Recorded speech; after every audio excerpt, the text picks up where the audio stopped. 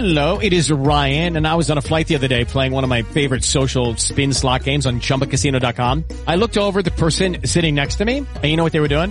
They were also playing Chumba Casino. Coincidence? I think not. Everybody's loving having fun with it. Chumba Casino is home to hundreds of casino-style games that you can play for free anytime, anywhere, even at 30,000 feet. So sign up now at ChumbaCasino.com to claim your free welcome bonus. That's ChumbaCasino.com and live the Chumba life. No purchase necessary. VGW. Void where prohibited by law. See terms and conditions. 18+.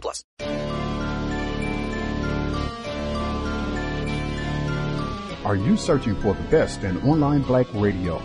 Then go to blacktalkradionetwork.com, helping you filter through the noise. Real talk, black talk.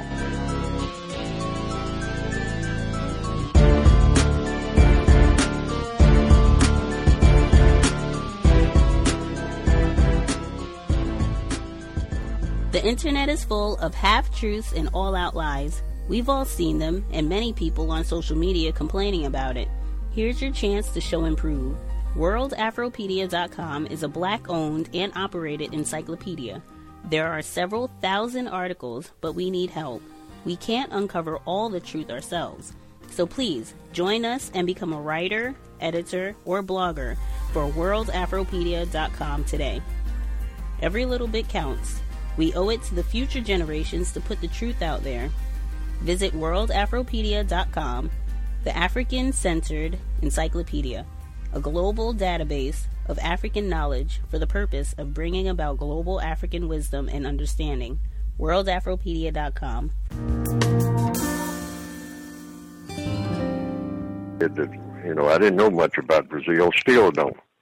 But from what I heard from people who had been there, or people who were from there,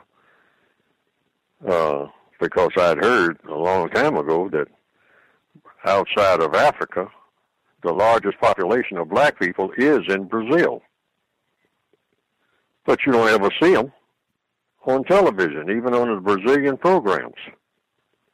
Just every now and then, somebody will pan the camera, and you'll spot them on the at Mardi Gras time. But where are they the rest of the time when they make the advertisements and do all the hoopla and whatnot? You wouldn't think that you would think that there's just a smattering of black people in Brazil. When I say black people, the black people that look like black people in Central Africa. Mm-hmm. But the numbers are huge. But they all push back up in those hills.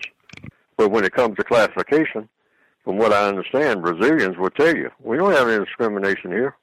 Everybody's the same. Color don't make no difference here. This is Brazil. Rio's racial divides are starkly highlighted by some new maps of the city. A Brazilian college kid, inspired by maps of Chicago, created the Rio maps using census data. And Will Carlos, with our partners at Global Post, has been checking them out. Well, what they show is just extreme segregation in Rio's south zone. So you've got, first of all, they show that the population of these few neighborhoods is more than 80% white, which is completely out of sync with the rest of Brazil. And it shows that where there are people of mixed race or non-whites living, they're clustered together in very tight locations within these neighborhoods. Is this just Rio? Can this data be kind of extrapolated out to the whole country? I think it's hard to say whether it is just Rio or not.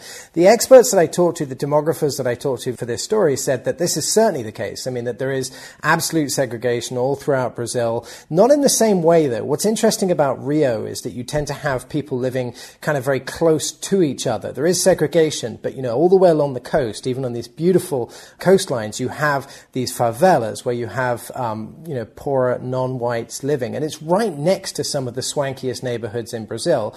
What's the case in other parts of Brazil is you've got segregation, but the favelas tend to be on the outskirts of the city. They tend to be away from the center. Basically, the cheapest parts of town is where you normally find the favelas. Were you surprised when you first saw these maps? Do the maps match up with what you see on the streets of Rio? I wasn't really that surprised, to be honest. It was stark. It was interesting to see, but there's clearly segregation in Rio. There's no question about it. I mean, you go into some neighborhoods and people have different color skin.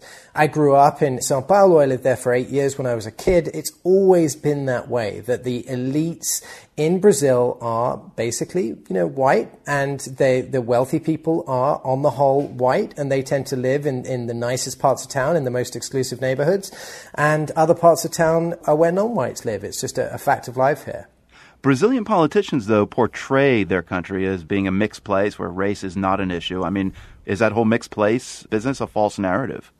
Well, and it's not just politicians, right, Marco? It's all levels of Brazilian society. The people that I speak to here say that they've grown up almost brainwashed into this idea that Brazil is this sort of racial paradise. It's this utopia where everybody lives together happily and everything else.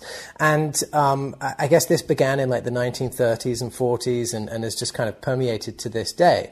Meanwhile, you've got a Congress where there's one congressman who is non-white. The business and economic elites here are all dominated by whites, and it's just starting to become part of the political conversation here about whether we should be thinking about things like police violence, whether we should be thinking about things like economic injustice in terms of race here, as opposed to just in terms of sort of social inequality. Yeah, so how can this data, how can these visuals actually change the reality on the ground, especially if there's only one non-white congressperson in Brazil? I think what they do is they bring this conversation to the mainstream, and they kind of make a mockery of this idea that everybody's living in harmony and that people aren't segregated. I mean, once you see these maps and you see how stark they are and you see some of the other illustrations that are out there, it kind of makes this pretense that Brazil is under start to evaporate, and hopefully leads to kind of a more intelligent political conversation over these issues.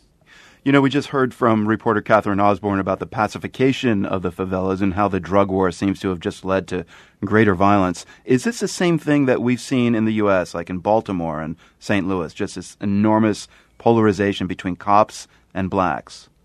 Oh, there's no doubt that there's a huge, huge problem, far worse than the United States when it comes to, police disproportionately killing young black men. Actually, in Rio de Janeiro, between 2010 and 2013, the police committed more than 1 out of every 6 of the homicides. And out of those homicides, 4 of 5 victims were under 29 years old and of African descent. So that just tells you just how stark the problem is here. There's this kind of canard that goes around in Brazil, which is that a dead bandit is a good bandit. And unfortunately, the stereotype in Brazil is that bandits are overwhelmingly young and male and black, and that it's kind of okay. It's kind of fine for police to go out and to kill them almost indiscriminately. And unfortunately, that's something that you see as pretty much a daily occurrence in cities across Brazil.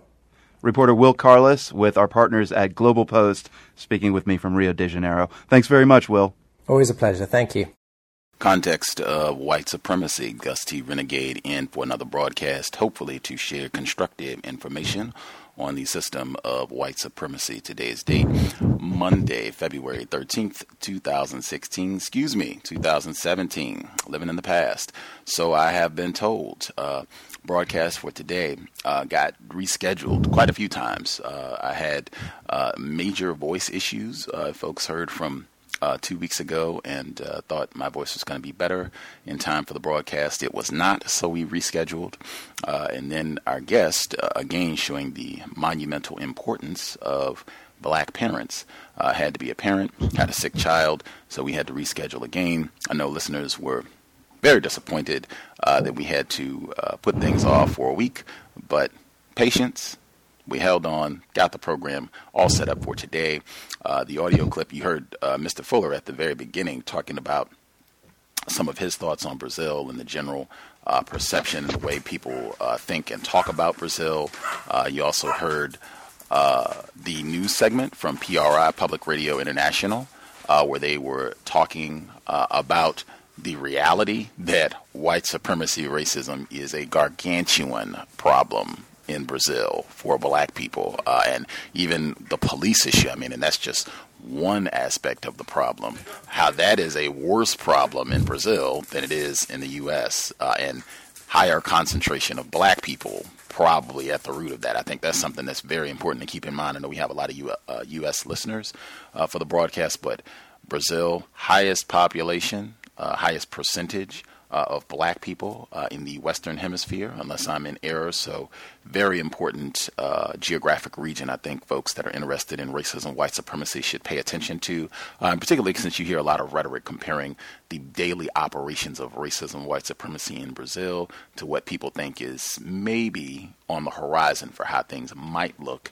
in the United States. We'll definitely touch on all of these issues and the phenomenal website that our guest for today's broadcast, he is the founder of. They have just thousands, literally, of reports that deal with racism, issues of race in Brazil. They deal with police brutality. They deal with issues of beauty. They deal with anti-blackness, natural hair, many of the exact same concepts that we touch on here in the States, but certainly there are some major differences in how things operate down in South America. I think he had listened to a couple programs, and even some of our listeners had also checked out his website and recommended that he be a guest on the program. After weeks of rescheduling and postponing, we were finally able to make things work out. Joining us live from Brazil, the founder of Black Women of Brazil, Marquise, joining us live. Are you with us, sir? I certainly am. Thank you so much for sharing a bit of your, I guess for you, Monday evening on the program. Glad we could have you with us. And first and foremost, very happy that your daughter is doing better and not having the tough time that she was last week. Oh, yeah, she's stretched out right now. I'm glad to see she's not having any problem sleeping at night. So this is going to be smooth. Right on, right on. Black parenting, super important. Anything that you would like to share with our listeners? The website is linked in the description for the program, but any folks that are not familiar with Black Women of Brazil, just anything that you think folks should know about the site briefly and who you are, the work that you do? Oh, wow. How can I even introduce the website? I think it kind of speaks for itself, but some of the very issues that you spoke on in introducing the blog and my work on the blog is it struck me that so many of the issues that growing up in the United States, the same issues are issues here in Brazil, but they're just now really coming into the forefront now because for so long it's been so silent on the issue of race and racism, because unlike the United States, where we had this practice that says, okay, you black people over there, we're white people over here. Brazil's system was kind of like, we don't really want to deal with these black people, but if we do, we want to mix them out of the population. So they went at the racist aspect of it in a completely different way than the United States did. So when I came up with an idea for the blog, I had actually started a blog maybe 7 years ago. It was a bilingual blog, but it was just too much work to do Portuguese and English, and it was just exhaustive to do. So I says, well, there's no websites out here that are in English about Brazil and speak specifically about the race issue in terms that my target audience is obviously African Americans would relate to. So that's what what I was trying to convey when I put the blog together. And another thing is that before I even had the idea of doing a blog, what I noticed with Brazilians, white Brazilians, black Brazilians, any of them, anyone who is in denial about how race influences the society, whenever you speak on race and they find out that you're not a Brazilian, automatically, oh, you're one of those Yankee racist Americans. So your opinion doesn't count because you don't know Brazil. And I'm like, okay, so the way that I remedy that is that I divide the blog into two spaces. The first part of the blog where it says usually I start any post I'll start off, it'll say note from Black Women of Brazil. That's my own personal opinion. And then you'll see the main material for the blog, which is basically saying, look, you can't tell me that I'm just an American writing about Brazilian issues, because like 99% of the articles on the blog, I simply take the material and translate it for an American, an English speaking audience. So you can see like Brazilians are seeing this. It's just a lot of people are still in denial. So that's really the reason, some of the influences of why I thought this blog was necessary. And you yourself were born where? I was actually born in Georgia, but I was raised in the D. I'm from Detroit. So, my parents, my mother her whole family is from Georgia, but Detroit is what I know.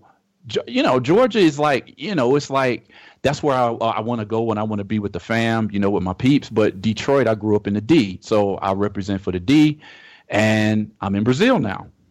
Wow. How long have you been in Brazil? Well, I started visiting Brazil in, August, September of 2000. I started coming to Brazil every year and sometimes twice a year, every year between 2000 up to 2012, which is when I made the transition to just decide to move here, because my first 8 years coming here, I was visiting the Northeast, because the Northeast of the country is where you're going to find darker skinned people. You're going to see people who are more obviously black. But after about 2008, the economic engine of this country is Sao Paulo. Sao Paulo is like Brazil's New York. Everything that happens in Brazil happens in Sao Paulo. So when I started visiting Sao Paulo, I'm like, wow, there's opportunity here. The consciousness movement seems to be a little deeper here. The economic access of the black population is a little bit bigger in Sao Paulo than other parts of the country. So I says, well, there's nothing holding me back there. So I decided to make the move. Wow. Okay. Yeah. So that's 2012, and you've been there. You've been living there since 2012. The last 5 years, I guess. Since about I got here in August of 2012. I remember I got here a couple of months before the second election of Barack Obama. I remember that. Okay. Yeah. And for people who haven't seen you, you are a black male. Is that correct? I am a black male. Okay. Wow. And are you married? That's a complicated topic. Okay. Officially, no, I'm not. Well, wow, that's a tough question, man. Because of the legalities. It's like, on the one hand, I'm not still officially divorced, but on the other hand, my life has moved on. So I could say I'm kind of like in limbo right now to speak legally. Okay. Fascinating. Fascinating. Oh, yeah. You have children, we know, because that was part of why things got rescheduled last week. The mother of your children, is she there in Brazil with you? Oh yeah, she's born and raised in Sao Paulo. And we, I didn't have children before I came here, and my first trek into parenthood, and I get twins. Wow. Right. Wow. Double duty, extra work. Double. You get an extra star for that. I guess before we get into more detail and go into some of the specific articles on the site and kind of get some of your views in general on how racism operates down there, our programs, we start out with definitions of racism. I use the term racism and white supremacy. I use those two terms as synonyms. Same definition for both terms. That definition is as follows: a global system of people who classify themselves as white and are dedicated to abusing and or subjugating everyone in the known universe whom they classify as not white. Do you think such a system exists? Do you think that definition is accurate? Absolutely. There's no question. I have more to add to that discussion because I'm in another country and I see that it functions in a slightly different manner here, but probably even more efficient than the system that we're familiar with in the United States. Wow. I guess for some of the details in terms of slight differences and what things make it more efficient, just so we understand. Okay, let me put it this way. The first thing that you have to deal with when you're dealing with the racial construct in Brazil is the issue of race itself. Now, when I first started getting into studying this country, I was fascinated by the fact that unlike how in the United States we lived under what was called the one-drop rule for so long, it says, well, we don't care if you look like Vanessa Williams. We don't care if you got blue eyes, you got naturally straight hair. You're still black if you have any known African ancestry. Whereas in Brazil, people can know you have African ancestry. Your father could be black. Your mother could be black. But if you look white enough, people will try to push you onto the white side. They'll actually try to talk you into being white. Like, well, you don't look like Pele. You're not jet black. You don't have nappy hair. So why would you want to identify yourself as black? So for so many years, people bought into that concept, and it kind of pushed the racial issue under the carpet because so many people had just accepted white supremacy for what it is without even challenging it, without even knowing that that's what it actually was. So why I say is that it's more efficient is that how racism happened in the United States is that it was just in your face. It was blatant. It's dogs biting black children. It's firefighters using their hoses on black crowds in protests and rallies. It's blatantly law-sanctioned segregation. So these are blatant examples of how racism worked in the United States. And even though those laws don't exist anymore, it's still de facto because the United States is still segregated among racial lines. Whereas in Brazil, even though you never had actual laws that says blacks here and whites there, it still functions the same way. And why is it more efficient is that because of the mixture that goes on here and because of the more subtleties of racism and the lack of law-sanctioned racism, people often didn't see it. Many of the activists you see in what we call the Movimento Negro, which is, like the black social civil rights movement here, many of the activists themselves were not familiar with racism. They grew up in this country seeing examples of how racism functions in Brazil, but yet because of the myth of what's called the racial democracy here, they didn't see it. They just believed they had been so ingrained with the idea that racism is something that happens in South Africa. It's something that happens in the United States. We don't have racism here because most of us are mixed. So how can we be racist? So this is why I say the brainwashing affected the black population so well, so sufficiently that there was really no even a reason. How can I put this? It worked more efficiently because it basically muted any type of black rights struggle among the general population. Now, within that struggle, you still had a small, minute group of black activists over the years who have still tried to put this race issue on the front page. But it's only been, I'd say, in the last 10 to 15 to 20 years that the general population is starting to understand, like, wow, this country is as racist and in some ways more racist than the United States or South Africa during apartheid. Context of white supremacy. We're speaking with the founder of the Black Women of Brazil website, linked in the description for the program. What attracted you, or what piqued your interest back in 2000? You said when you first started kind of making these treks to go down and visit once or twice a year. What sparked your interest in Brazil? That's a story that I love to tell because everybody asks me that. I have been behind the scenes on my blog for about 5 years. I had a lot of people asking me, well, who is the creator of this blog? I don't see a name. I don't see a person. Who is it? Because I wanted the blog to speak for itself. So I only recently posted my own personal information on the blog. I think it was probably in December, a couple of months ago. But here's what happened. In Detroit, I used to frequent a lot of black-owned bookstores that, they specialize in black history books, black literature, black consciousness, these types of things. There was a bookstore, and people in Detroit who are in Detroit, they'll remember this. It was a bookstore called the Shrine of the Black Madonna. Unfortunately, that from what I hear, this happened when I was already here, but I heard the bookstore had closed a couple of years ago. One of the main persons who ran the bookstore, she died. I was just devastated when I heard that because, like I said, I was already here by then. But in Christmas Eve of 1999, I was in the Shrine bookstore looking for something to buy from, just for a Christmas gift for myself. And I happened to pick up the encyclopedia called the Africana, the Encyclopedia of the African and African American Experience. So this book is edited by Henry Louis Gates, and I think his name is Kwame Appiah. And I took that book home, and I was just amazed. I mean, I'm into the African diaspora in general as it is, but what I was shocked about was so many articles that I saw in this book on Brazil. I was like, I mean, when you grow up in the United States and the issue is race, the only black person in Brazil that comes to mind is like Pele, the world famous soccer player. But that's it. You don't really generally associate Brazil with being black, because I think Americans in general, when we think of Latin American countries, we think of this type of Indian looking mestizo. And they don't teach us in the schools that, well, African Americans got here through the slave ships dropped you off there, but they didn't tell us, well, these slave ships dropped off other millions in Dominican Republic, Jamaica, Brazil, Colombia, Venezuela.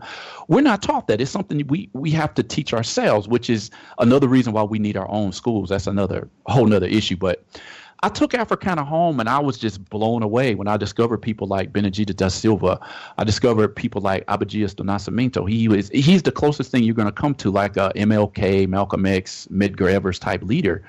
And he was the only black Brazilian I knew at the time who some of his work was available in English. So in the same Shrine bookstore where I found the Africana Encyclopedia, I found 2 books by Nascimento.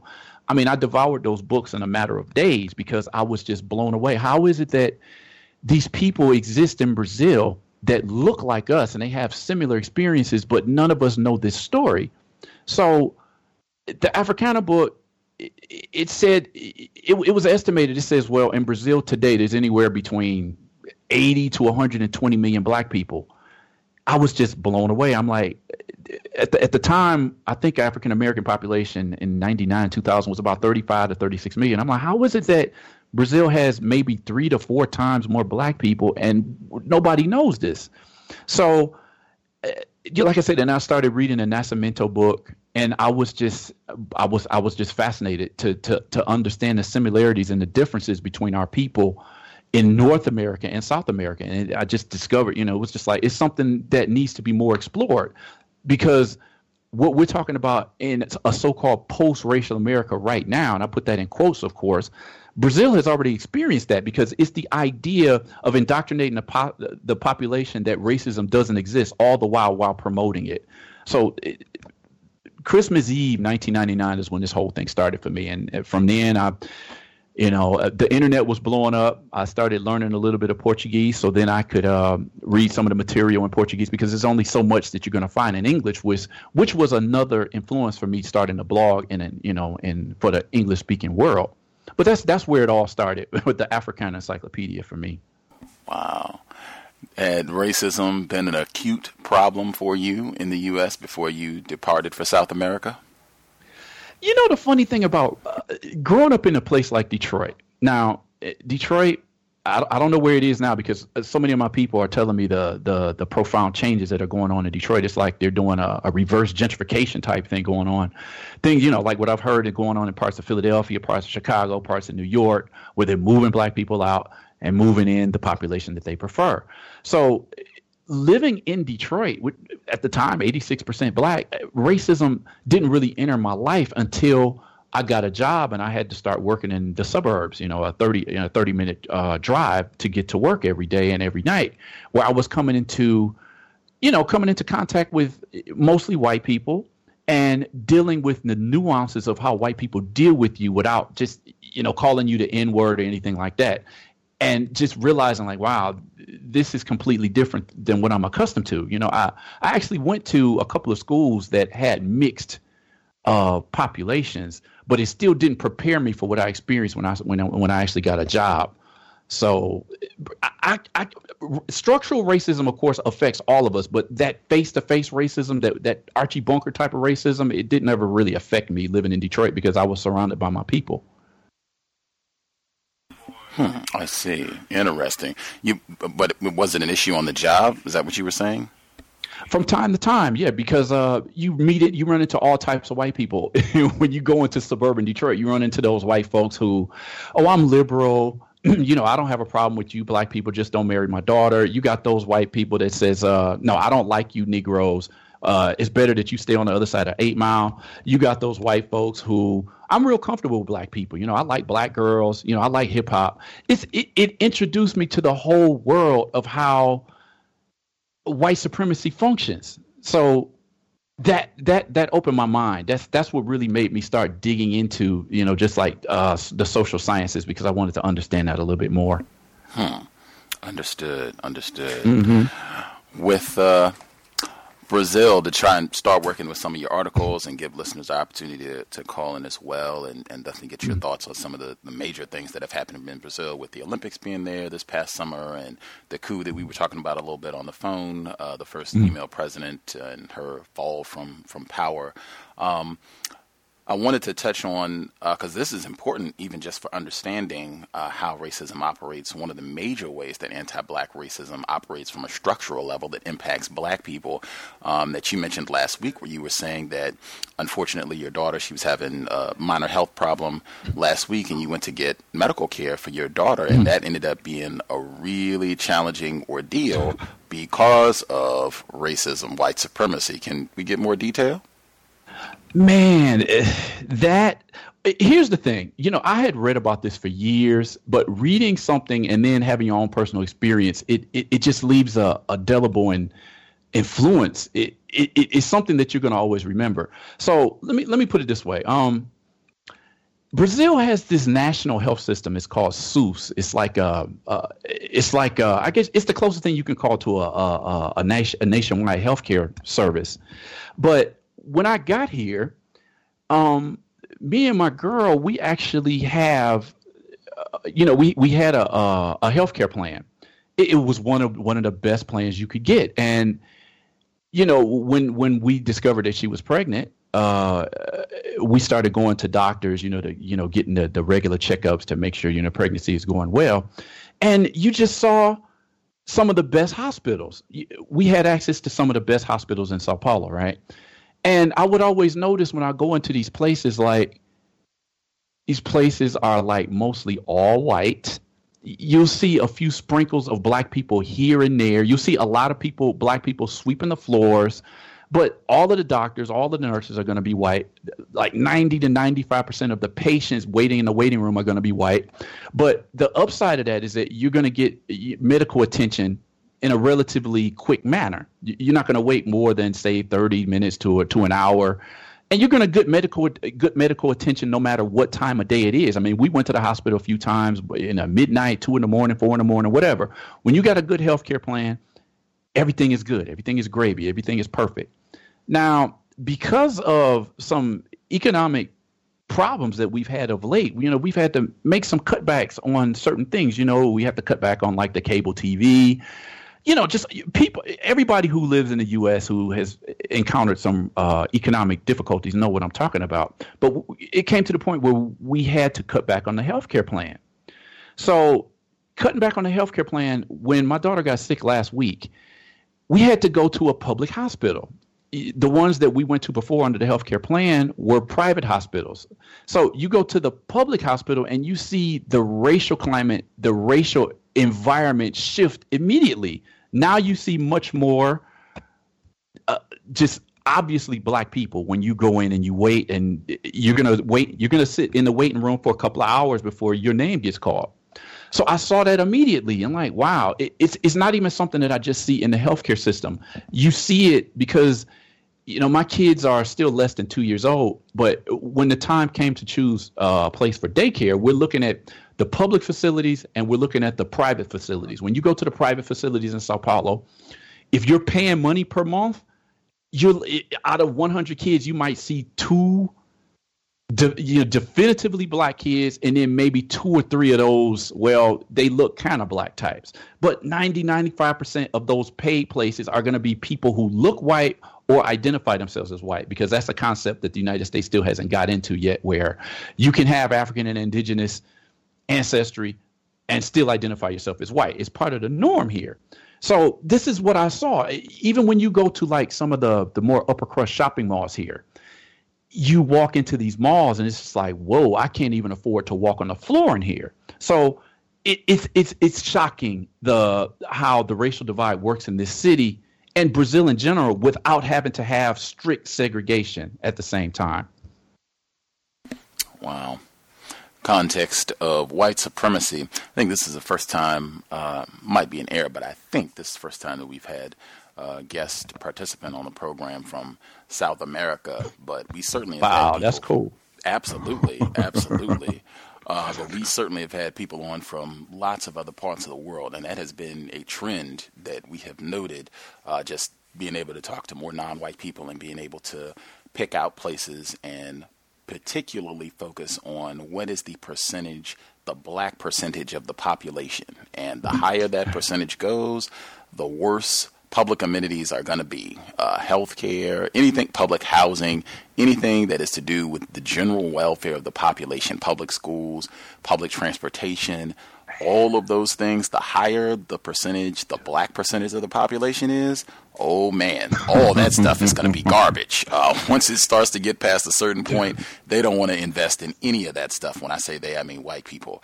Then you look conversely, when we've had people on from Sweden, the Netherlands, areas where it's a very low population of black people, universal health care, it's single payer, it's out of control. Public transportation is awesome. Public schools are the best in the universe. I mean, it's total opposite. They're willing to invest to make sure that everybody is taken care of, and we want to make sure we invest for the general welfare of our entire society, as long as we don't have too many niggers here. Anything you wanted to add to that? I think you nailed it. What I'll add to that is that, when you grow up in the U.S. and then you move to a country like Brazil, it presents several challenges. Being here 4.5 years, it's a struggle living here, because some of the things that you just take for granted living in the United States don't necessarily exist here unless you have a lot of money. Some of just average things that you have in life are just way beyond your budget unless you're making a lot of money in Sao Paulo. It's how many examples can I give? When I was in Detroit, I was driving a used Ford Fusion. It was a 2007 Ford Fusion. I spent, I think, $6,000 or $7,000 on that car. Now, the same car in Sao Paulo can cost you, I'm saying 2007 Ford Fusion used, it's going to cost you about 36 to 40,000 reais. I mean, and it's okay. That's another thing while we're on this topic that I have to explain, because I'll speak to my mother every couple of weeks, sometimes every week. And whenever I talk to her about Brazil and we talk about prices, she always wants to ask me, Mark, I don't understand reais. Tell me what it is in dollars. And I says, it doesn't matter what it is in dollars, because we don't spend dollars here. The point is, the dollar has fluctuated over the last few years. I mean, it reached a high of like 4 reais. $1 was worth 4 reais sometime last year, the year before. Now it's at about 3.10 because of the chaos between the coup that just happened here last year and Trump becoming the president of the United States. The value of the dollar has dropped. But what I'm saying here is that when the dollar is still worth 3 reais, but on the other side of the coin, you earn far less money than you would in the United States. There's no comparison. I'm saying you could go, not that I eat McDonald's, and I'm not telling anybody to eat McDonald's, but it's just a perfect example. You go to McDonald's in the U.S. and you buy a meal, a burger, a fry, and a Coke or whatever. It's going to cost you $6 or $7, whereas in Brazil, it's going to cost you between 20 and 28 reais. Now, you could look and say, well, that's about 3 times the price. So what's the problem? The problem is that the average American earns about, $48,000 a year, whereas the average Brazilian is probably earning about 1,500 to 2,000 reais a year. That equals out to about maybe $600 a month. We determine salaries here by month rather than how much you earn per year. So if you're earning 1,800 reais and you go to McDonald's and you buy a meal for 24 reais, you're spending significantly more of your money than you would if you were making $48,000 in the U.S. and spending $6 on a McDonald's meal. So there's no comparison. That's why people ask me how does that work in dollars? It depends on the job that you have. If you have a good job and you're making 8, 9, 10,000 reais, it might not affect you as much. But you go to a store in Sao Paulo, you can spend 100 reais. And people used to say this about Whole Foods. You go to the Whole Foods market and you spend $100 and you walk out with 6, 7, 10 items. It's the same thing. It's the same thing in Sao Paulo. The prices in this city are absolutely absurd. Wow. Context of white supremacy. Why did you, as a black male, focus attention on black women with your Black Women of Brazil website? Another very common question now, and I'll respond to that this way. When I got into the studies of the racial issue in Brazil, what I noticed was that black women here are organizing. I mean, they are organizing. When you go on, they have groups of black women bloggers. They have groups of black women YouTubers. They have black women's organizations. Black women are far more organized here as far as what their issues are than black men are. We need to organize more black men's group here, because there can never really be a full struggle here until black men and black women are together, and there is a huge divide. I struggle to say it's even worse than the divide between black men and black women in the United States. But that's the reason why I focused on black women, because these black women have they just have a pulse on what's going on here. I'm not saying black men don't. I'm just saying that the black women are more organized about the issues. And some people, it brings a whole lot of other issues to the table too. And some of these issues I don't necessarily agree with. I try to focus my blog more on the racial aspect, because when we start delving into the whole black women's movement here, then you start dealing with transgenders, you start dealing with the gay movement, you start dealing with a whole lot of other things that come in and mix into the movement as one thing. And so I wanted to just focus on the racial aspect of it, and, leave the other issues with other people who wanted to write about that. I wanted to keep my blog focused on racial issues in Brazil. And another thing is that black women, like in the United States, they're on the bottom of the social pyramid. So they face often triple discrimination. They're black, they're women, and they're usually poor. So to see the advancements that these women are making, these conferences that they're having throughout the country, these seminars that they're throwing to get more black women to accept their natural hair, because the black women are the ones who are going to be more discriminated against than black men. And I'm really just happy to see that these women are coming together this way. What I can just only hope is that in the future, we can build a movement that includes black men and black women, because if we don't solve this divide, I was speaking to a colleague from Sao Paulo. She's actually doing a PhD in Texas right now. And this is one of the things that we discuss. Is like, yeah, I love that black women are coming up and they're organizing and they're recognizing themselves. They're making strides in the universities. They're leaving the bubble. They're creating their own. I love seeing that. But if there is no unity between the black men and the black women, I almost feel like the movement is lost. But in a nutshell, that's why I decided I needed to focus on the women, because they are organized and they are moving it. Directly related to that point, this is an entry from August of 2015. It said, Black women of Brazil. As more blacks develop pride in their natural hair, Brazil's racism continues its psychological oppression. Design student describes her ordeal with a university professor. I won't read the whole article. I'll just read your note that's at the top. You write, as anyone who has read this blog for any amount of time must know by now, Brazilian society does not accept characteristics that remind it of its connection to Africa.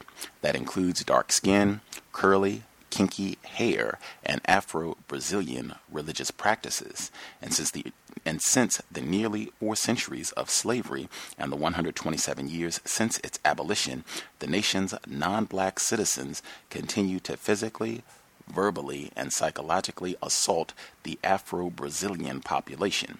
But in recent years, there's been a noted change in the ways that black Brazilians are dealing with these daily assaults. Whereas less than 20 years ago, persons with curly, kinky hair or cabelo crespo often simply accepted verbal assaults or straightened their hair to avoid the turmoil. But nowadays, more of them are standing up and demanding to be respected as citizens and the human beings that they are. This attitude can be seen as a direct challenge to the aesthetics of white supremacy. The case below is simply the latest in a long history of racial oppression in Brazil. And this you share again, transcribing, putting it in English, where a black Brazilian student, she talks about just being harassed and told to straighten her hair, and all of this just anti-black terrorism in an academic setting. And you said this sort of thing is unfortunately very common, just a part of the daily experience of white supremacy in Brazil. Oh, man. I mean, that one article, it sums up. This is why I have to put things like this on the blog every day, to make people aware. Like, no, this is not one isolated incident. There's somebody probably hundreds, maybe thousands of people who go through this every day. So this is why sometimes I get people make comments on the blog like, why do you focus so much on racism? You know, why can't you talk about the good things about Brazil? And I always say, look, there's plenty of blogs on the air, on the net, where if you want to read about wine in Brazil or cheese in Brazil or samba or football, whatever you want, you can go there and do that. But this blog is dedicated to experiences of Black people. So that's why I have to stay focused. That's why every day I want to put something that's racial related on here so that the news gets out. I want African Americans, I want people in the Caribbean to understand, like, look, we're all in this together. That's what my main point is. And brother, I wish I could get your voice to read all of my articles. You got a total radio voice for real. Much obliged. Right on. That and number one, that should stand out for a myriad of reasons. I think for Black people, not just in the States, and Black females, I think in particular worldwide, that is a very common trauma. If I'm remembering the episode that happened in Pretoria at the girls' high school where they said that they couldn't do afros or natural hair. Oh, yeah, I read about that. South Africa last year. I think they just, in the U.S., the Army, they just, I think, said that, okay, we will release the ban and allow Black females to wear cornrows if you're going to serve and sacrifice your life for a country. I think this went on for years, that they had resisted just the daily assault on the hair and beauty of Black females, Black people in general. Is skin bleaching, is that an issue down in Brazil or no? Wow, that's an interesting question there. Skin bleaching, no. It's the reason why skin bleaching is not an issue here, and this is another sensitive topic that a lot of people still don't want to discuss. When I get into the interracial discussion on my blog, it sometimes it steps on some toes because it touches on some realities that even quote unquote Black consciousness people don't want to deal with, this whole ideal of whitening. We can get into that later, but let me first discuss this question you just asked. There isn't a necessity for skin bleaching in here in Brazil because people already have it in their mind. Like, look, even if I don't like to admit I faced racial discrimination when I was growing up and how I felt and how people called me monkey and how it made me feel, people are sensitized to that. People take that deep. It affects people's, self-esteem, obviously. So rather than dealing with bleaching my skin, people will straighten their hair, but bleaching their skin, they won't do that. They'll simply, my next generation of my offspring won't have to deal with this. That's why I'm going to go out and get me a white man or a white woman so that they can come out with lighter skin and pretty hair. So yeah, Brazil would rather bleach out the skin through miscegenation rather than going the route with the skin bleaching that we see so common in like Nigeria and Jamaica.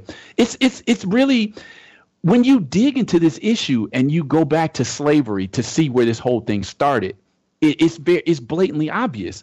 Now, again, I don't. Maybe we can talk about this later on in the show, but one of the main issues that's affecting the Black movement today is this divide between Black men and Black women. And I have a number of articles on the blog that discuss this whole issue of interracial relationships. I have to speak on this because what I see going on in Brazil now is what I see in the forecast of what's going to happen in the United States. They can undermine the Black movement by mixing the races. It smoothens out that rage that Black people might have if they had a more obviously Black look. When I noticed that when you mix people and they have a more mixed ancestry, they have this tug of war within themselves where, well, I can't, my father is white or my mother is Black, so I'm kind of in the middle on this issue. And it kind of neutralizes the animosity that somebody might have because they're stuck in this inner tug of war between the various races that make them a person. So it's something that we have to deal with here because when we have this discussion with Black men about why is it that so many successful Black men in this country are married to white women. And when I first became aware of this issue, and I have to go back on this because it blew my mind. When I first started studying Brazil in 2000, I met a guy in Salvador. Now, Salvador is in the Northeast. It's like the African center of Brazil. It is, if they say, it's called Black Rome. The nickname of Salvador Bahia is like Black Rome. They say if you never make it to Africa, the closest you're going to get is to go to Bahia because the culture of Africa. There's parts of Bahia where people speak Yoruba, they say, the Yoruba language. It has a strong influence on the religion. You find a lot more darker skinned black people in Bahia and in the Northeast in general. But where I'm going with this is that when I first got into Brazil and I met this brother from Salvador, and this guy looked like he could have been one of Bob Marley's sons. He had these long dreadlocks. He had light skin, but he looked like one of the Marleys. And, we got to kicking it. And, he spoke really good English because at that time, I was still a beginner speaking Portuguese. And I was talking to him about Abdias do Nascimento. He's the guy I was telling you about at the beginning of the program who introduced me to Brazilian race studies, because he blew my mind when I was reading his book. Like, wow, every African-American who wants to understand Brazil needs to read Nascimento's books. But the brother I was talking to says to me, like, yeah, I appreciate Nascimento, but I prefer Malcolm X because Malcolm X married a black woman. So I was kind of like, huh? What do you mean by that? And he was just like, well, Nascimento married, not only did he marry a white woman, he married a white American woman who's like 40 years younger than he is. I mean, I was stuck in my tracks because we were walking down the street in Salvador, downtown, having this conversation, and I just like froze. I could not believe it. I'm like, a black activist who speaks in such a militant tone. Of course, we've seen this throughout the years, and some of our African scholars, some of our Caribbean scholars, some of our African American scholars. So it's not like it's unheard of, but at that moment, it had never occurred to me that he could have been married to a white woman. It doesn't diminish his work, because his contribution to the struggle of African Brazilians, you can't really learn the full range of the racial problem without studying Nascimento's work. But it just made me step back for a minute and analyze the situation. But here it is 15, 16 years later, and this is really an issue that black women have brought to the fore. Now, I first became aware of this issue in about 2005 or 2006, maybe. There's a popular singer here. His name is Jair Oliveira, and his father was a popular musician who just died, I think, last year or the year before. But I peeked in on this conversation on this black website. So, by this time I'm reading Portuguese. And these black women are having this dialogue on the page talking about, they go another one. All these black men want want white women. And I was just like, at the time, I was not living in Brazil. I was still reading, getting information online. And I thought they were exaggerating. I'm like, it can't be what they're saying, because if you remember Spike Lee's movie Jungle Fever, and that whole scene where those 6, 7, 8 sisters were sitting in the room just blasting black men about dating white women. But in the United States, it's not quite there yet. You have pockets in areas of the United States where you do see a lot of black men dating white women. But what I'm saying is that when you come to Brazil and you study the situation, it's like, wow, you go to like conferences or seminars, and you see these black men speaking so militantly of the racial oppression that they experience in this country and the racial issue. And almost all of them, I'm not going to say all of them, that's not fair to say, but a large percentage of them will have white wives. Now, this came to a head maybe 3 or 4 years ago when, Brazil has one recently, it's been about 10, 12, 13, 14 years. They have the first specifically black university in Latin America. And that's here in Sao Paulo. But I went to a meeting during the Black Consciousness Month. It's basically Brazil's Black History Month, but it happens in November. And so during November, you have all of these different type of black-oriented events, whether it's talking about black capitalism, or it's talking about black entrepreneurs, or it's talking about black history, or having pride, whatever it might be. I went to a particular seminar where 3 African Americans were there, and they sat in on a panel. And there were 4 Brazilians on the panel. So they were going back and forth. There was a translator, translating everything that everybody said. And it got to the point there was a brother there. I won't even mention his name, but he was speaking about his family. And I mean, his voice, the way he speaks is his voice. You just heard Malcolm X all in his voice, the way he spoke with such authority. It was like Malcolm X speaking in Portuguese. I was impressed. He has a website. I've been following this website for some years. I was impressed with some of the things that he was saying. But then he got to the point where he says, the United States is different from Brazil. In the United States, my kids would be considered black. And I was just like, at that point, I didn't know that he also was married to a white woman. So one of the African-American women who was on the panel, she heard that and she just lost it. I'm not going to say the sister's name because I was there. It was just it was a surreal moment. She got up. All of the African Americans on the panel, like like turned and looked like, what? This militant, extreme militant brother is married to a white woman. She got up, took her microphone off, and just like stormed out of the room. Now, a couple of days later on his blog, he blew it up on his blog like, this rude African American, you owe us an apology. And it was just like, brother, I understand how she might have come off here, but why is it that black men, this is a topic that black men in Brazil don't want to talk about? Black women have created a term in this country that's called palmitagem. It's called, they call black men palmitos. They call them palmitagens. Now, palmitagem is basically, if you go to a grocery store and you pick up a can of what's called hearts of palm, I don't know if you've ever seen that. But in Portuguese, it's called palmito. And I don't like palmito, just, it's not something that I like, but it's very white. And white women, or black women who say that black men have a fetish for white women, they call them palmitos because it's like, you like this white skin. And so black women have pushed this issue to the forefront for the last 3 to 4 years. It's all over the blogosphere. I've covered several articles on my blog talking about this. And the point is that we can never really talking about advancing this movement as long as there is this divide between black men and black women. Black women have a movement here that's called the solitude of the black woman, because statistics show that black women take longer to find a lifelong partner. It takes them longer to get married. It takes them longer to have, children with a husband. It takes longer. And so this is an issue that they put on the forefront. And black men answer back with this issue with this response that says love has no color. And it says, well, I'm saying if love has no color, how come every elite black man in this country has a white woman? Almost literally. There's another story on my blog talking about black executives in Sao Paulo. Now, black executives in Brazil as a whole only represent 5% of the top companies here.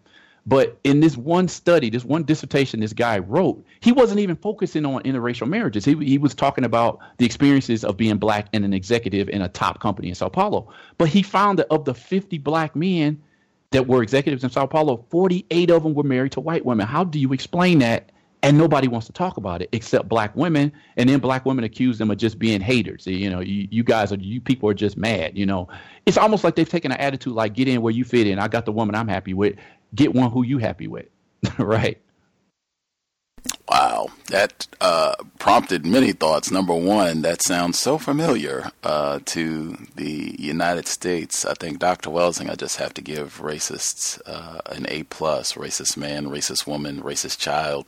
And if anything, for me, it shows when we talk about a global system, we talk about having a code in place, racists having a code in place for how they maintain the global plantation. That's evidence right there. When you can manufacture the exact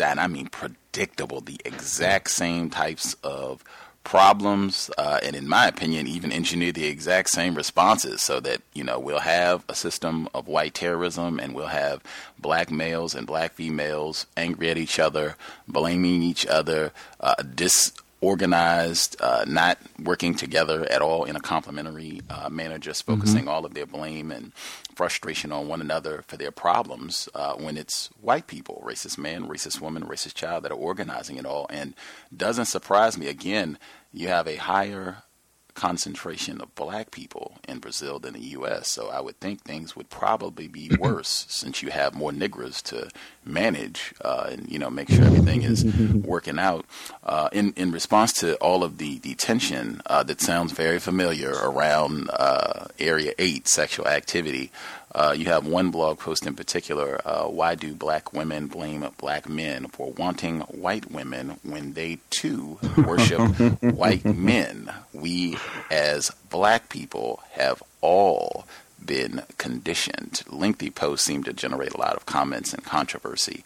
I'll just read one little paragraph. These are your words at the beginning, kind of giving a preface where you write, I would like to make it clear that as new voices continue to chime in on this topic in recognition of the fact that black Brazilians have long been taught to appreciate and desire whiteness, the vast majority of Brazilians continue to deny something that is becoming increasingly obvious for those willing to analyze the issue. Romantic relationships are not formed simply based on the idea that people just fall in love. Color, class, education, financial interests, physical attraction, intelligence, and so many more topics play essential roles in the formation of such unions, and whether people want to believe or deny it, the role of social engineering also cannot be excluded from the discussion. Below, we bring you a very thought-provoking essay on this issue that arose after photos of the new love of singer Ludmila began circulating in social networks about a month ago. And then you get to the audio written by Fabio Esteban, where he, I guess, takes issue with people doing all of this, focusing on black males' attraction to white women and saying that they see the same evidence of racism in black females' preference for white men. Mm-hmm. Let me chime in on that. Dang, I just heard a click. Are you hearing me okay? Oh, crystal clear. Okay, I want to make sure I heard something drop out. Let me talk on that. Let me speak on that for a minute, because this is something that's becoming increasingly black men are pushing back now, right? And I've had this personal experience myself where I have dialogues with people on Facebook, or I have personal conversations with people. And often I just get black men who just don't want to deal with the issue. Like, look, love has no color. You know, I'm with this woman because this is the woman that I love. And they don't want to go any further into that. Now, what's happening now is that more and more black men are stepping up to the plate and saying, okay, let's talk about this issue, even though they are far outnumbered by black women who want to have the discussion. But I have noticed this, and this is why I said I always, when I'm on my blog, I want people to know, like, look, this is an open forum. If you have a piece that's going to address something here, you have space here, because a lot of people were starting to accuse me of, like, well, why are you protecting black women so much? Why are you running down black men? And it wasn't this was not the issue. The point was, I posted a lot of those articles on my blog because black women were the ones who were talking about this issue of so many successful black men, and even just regular everyday black men having this, I have to have a white woman attitude, because some days here in Sao Paulo, depending on where you are, you swear you don't see any black couples. It's that serious. So when this brother wrote that article, I says, I have to make space for this, because if you look at that post, there is a long list of prominent black women who are married or dating or have children with white men.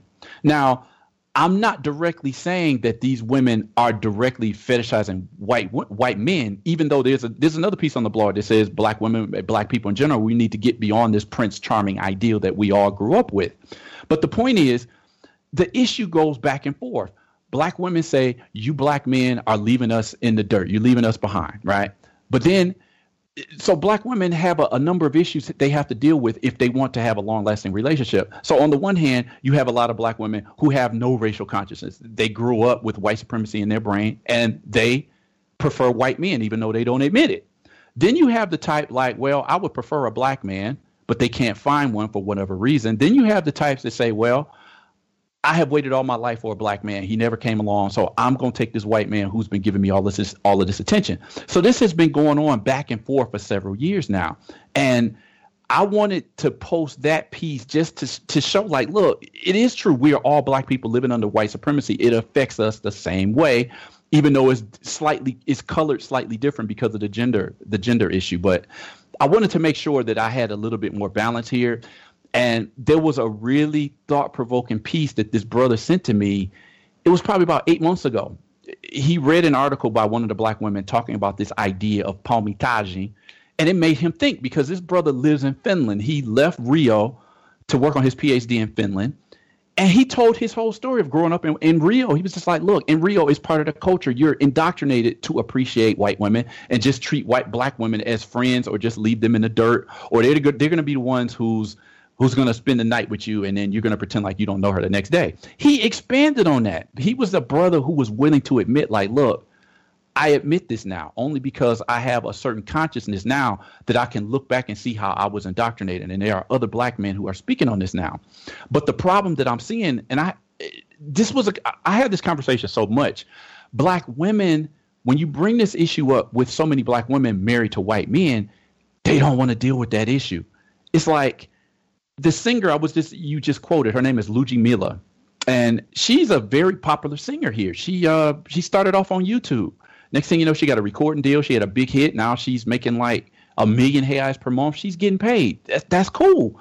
But when you see her relating to a man, the first guy that I saw her with was this white American guy. And I'm just like, I looked at her story. Then I looked at this top model. Her name is Lais Ribeiro. Lais Ribeiro, her boyfriend, she's a, black girl. Her boyfriend is a white professional basketball player.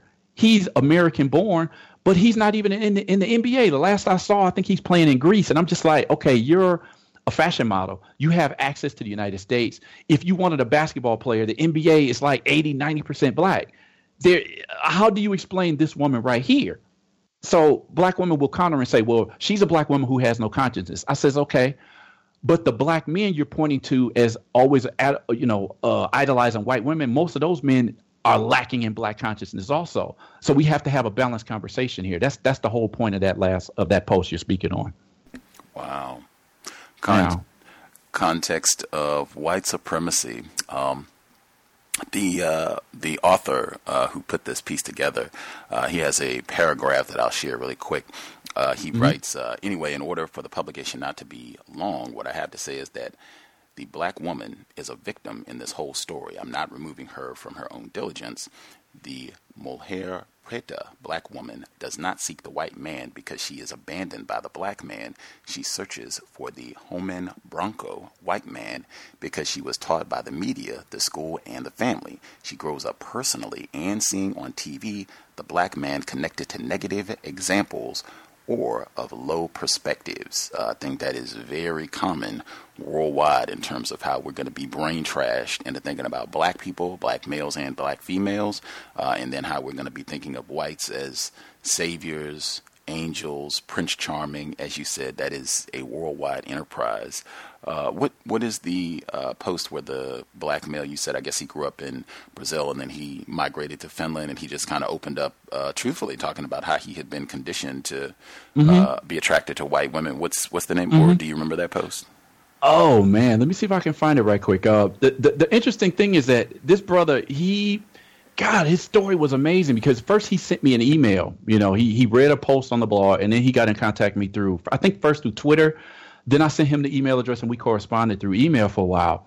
And he says, that post made me really dig deep and understand what influenced some of my choices in my life. And he says, I'm working on my PhD right now, but when I get some time, I definitely want to put my thoughts on paper. So it was about 6, 7, 8 months went by and I just thought he don't have time. He forgot about it. But I think it was sometime in November or December where he posted it.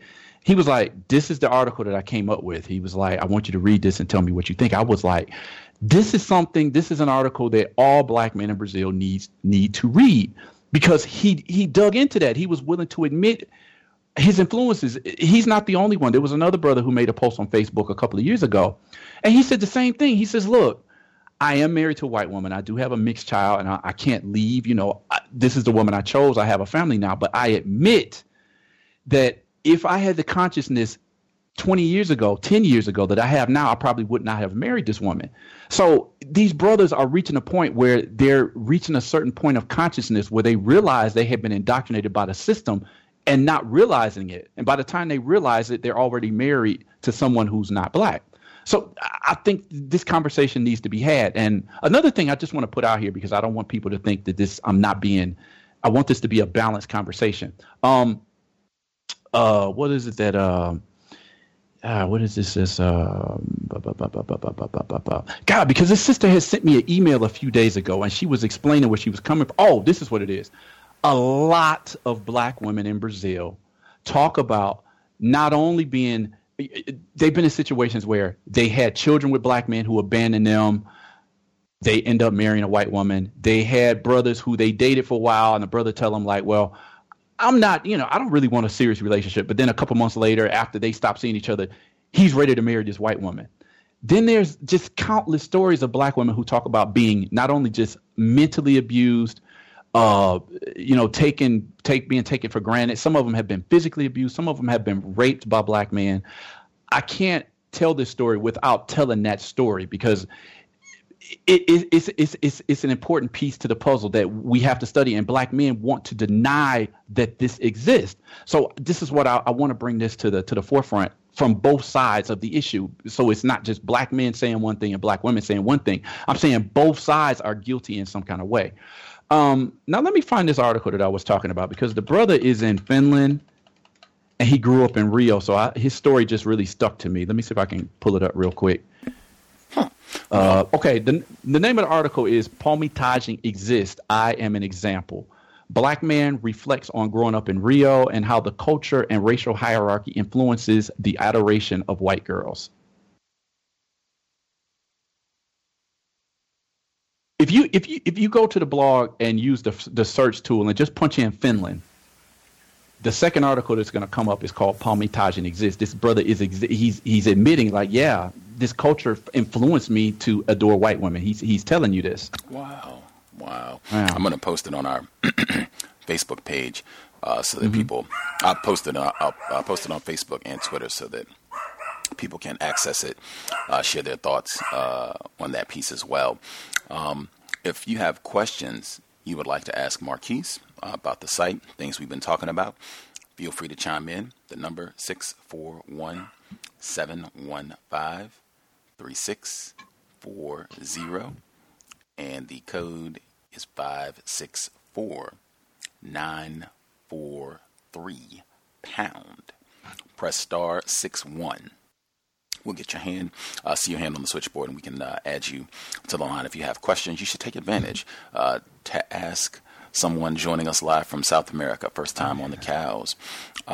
Before, and I'm going to get that post to share as well, but before I get to our callers, I did want to give you a chance to share, because it comes up all the time. It almost feels like one of the more popular talking points when people address racism in the U.S. A significant portion of people, they say that they think where things are going to be headed in the U.S. is that racism, the daily operations of racism, white supremacy, will look more like the way things look in Brazil. And a lot of times, one of the key points that they will talk about is they think that there will be a lot more sexual activity, so that you have more people who look racially ambiguous, so that you have a lot more racial classifications, and so there's just more confusion, so that they can say, oh, what are you talking about? We're all just a big jumble, and there's no race. They think that that's going to be one of the components. But as someone who's lived in both spots, what is your take on that? That's exactly where I see things going. And what I love about this is, like I said, I have a number of Brazilian friends who I'm really digging this, because over the last decade, because of the affirmative action, so many black people here have had a chance to move into the university world, where 20, 30 years ago, going to college was like an impossible dream for so many black people. And you're seeing this consciousness growing. It's almost because you're having access to being able to study and see the world in a different way, that so many people in the general population are starting to understand how things work in Brazil. And then they get a completely rude awakening when they go to the U.S. I find it intriguing. When you speak to a black Brazilian who has grown up in Brazil versus a black Brazilian who grew up in Brazil and then spent time in the United States, you see a distinct difference in their attitude. If you spend enough time with these people, it's just like, you are from Brazil, but the racial politics in America has completely changed how you are, because it's like, to me, it's very obvious when you meet someone who's had a lot of contact with African American culture. There's a lot of people here who want to do like college exchange programs in the U.S. because they see a certain this is something that I've had to speak to a lot of my friends about, because they still look at the United States, black Americans, as, wow, you guys did it. Why can't we be more like African Americans? And it's like this paradise. And I have to bring them back to reality. Like, look, everything you love about Martin Luther King is praised here among the black community. They look at him almost like a saint in the same way they look at Nelson Mandela. And I have to bust a bubble. Like, look, the civil rights movement failed. Okay. African Americans as a whole, we're not doing too good. I mean, we are doing better than black Brazilians because the economy of the United States is obviously much bigger than that in Brazil. But it's not this paradise where you think it is. And a lot of people get that rude awakening when they go to the United States. Now, speaking on this whole idea of that's where we're going, there's a few authors who have actually spoken on that. And because I live here and I've been studying it, that's exactly where I see it going. They want to, if you go back to the 1920s, and I can pull up some literature that talks about this, this has been in the planning for a long time to push racial integration in the United States. They knew, because British colonization was different from the Portuguese colonization, that it wouldn't come overnight. But they've been writing about this over the last 100 years. That's what the whole Martin Luther King movement was about, whether people want to admit it or not. If we go back to that movement, there were a lot of black women who were saying, like, look, civil rights is not about this. This is about black men having access to white women. That's one of the underlying forces that was happening in the civil rights movement that people didn't want to talk about, along with the underlying gay issue that was going on there. But I definitely see that going. I'm wondering, this is something I actually wanted to write a dissertation about. I wanted to know, with the rise in black consciousness, will this stimulate more black on black couples in Brazil? Because it's a concept that people don't get. It's like I don't have to explain this to African Americans. Most African Americans from my generation, we're talking like, who grew up in the late 70s or the early 80s, people get this. In Brazil, it's like, how do you not get, you want to talk about, now in Brazil, black activists are talking about the concept of black money. We need to spend black money. We need to support black people who have businesses. But I'm just like, I love that idea. That's a great, concept. A lot of people, some people are starting to study the work of Claude Anderson here. That's great. But my point is, the first point in having black unity is having black men, black women, and black children. And when you have this conversation with black men who are in the universities, who have college degrees, who have good jobs, it's not important to them. It's like, how can you not see that? That's something that I really want to just expand my argument on this, because what happens is, when you look at black history in Brazil, so many prominent figures from 100 years ago, 50 years ago, 30 years ago, when you look at their families now, they're completely white, or they're people who consider themselves white who are not quite white. So it's like, it's a steady process of, okay, I'm the first black person to get into the university. Okay, cool. But if you went to the university, you acquired this knowledge, you got a good job, you earned some good money, that's great. But if you're married to a white person in a majority white atmosphere, you raise this mixed child, that white child is going to grow up in a white atmosphere. And most likely, because you're married to a white person, you're not going to teach that mixed child, you need to marry a black person because you're married to a white partner. So this is a process that keeps going on in Brazil, and nobody wants to talk about it. So if you think about it, they can undermine the black movement by blurring the lines between black and white people. And that's exactly what I see going on in the United States now. I have friends, 3 of my childhood friends that I grew up with are living in Arizona right now. And they tell me, like, dude, it's another world out here. I mean, we talk about Florida, we talk about Arizona, we talk about California. That's what I see in the future. And my question for that is, I already see the effects of this in Brazil. My question is, where are we going now, Black America? Because I already see the future. And if that's where you're going, we can call it a wrap. Context of white supremacy. No sex with white people. Very important aspect of counter-racism code, in my opinion. Folks can come to their own conclusion about that. We'll see if we can nab some of our callers as we move down the line. Even see a few callers from Detroit. How about that? Dig that. Let's see. Thomas in New York, did you have a question for Marquise, founder of the Black Women of Brazil website? I do. Thank you for having this show, Gus. And thank you, sir, for your website. I've come to the realization that I see a lot of black males move to Brazil, but it seems like they're. Can you hear me? Yeah, go ahead. Oh, it seems like they're there to look for more of the mixed race black women. Do you see that happening a lot?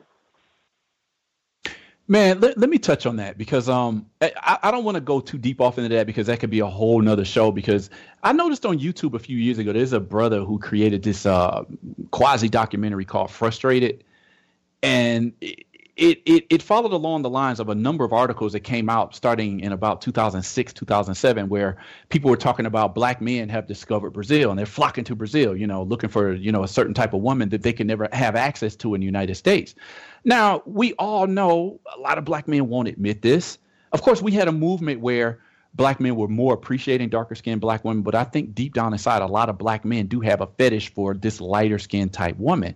Now, my whole thing is, I see a lot of brothers coming here from all parts of the world, and they come in here and they meeting these Brazilian women. Some of them are, I just had a situation the other day where a Nigerian brother came here, made a baby with this almost white woman, and then he went back to Nigeria, just left them hanging. So I do see a lot of African-American men coming here. My experience has not been enough to come to a conclusion about what their actual objectives are.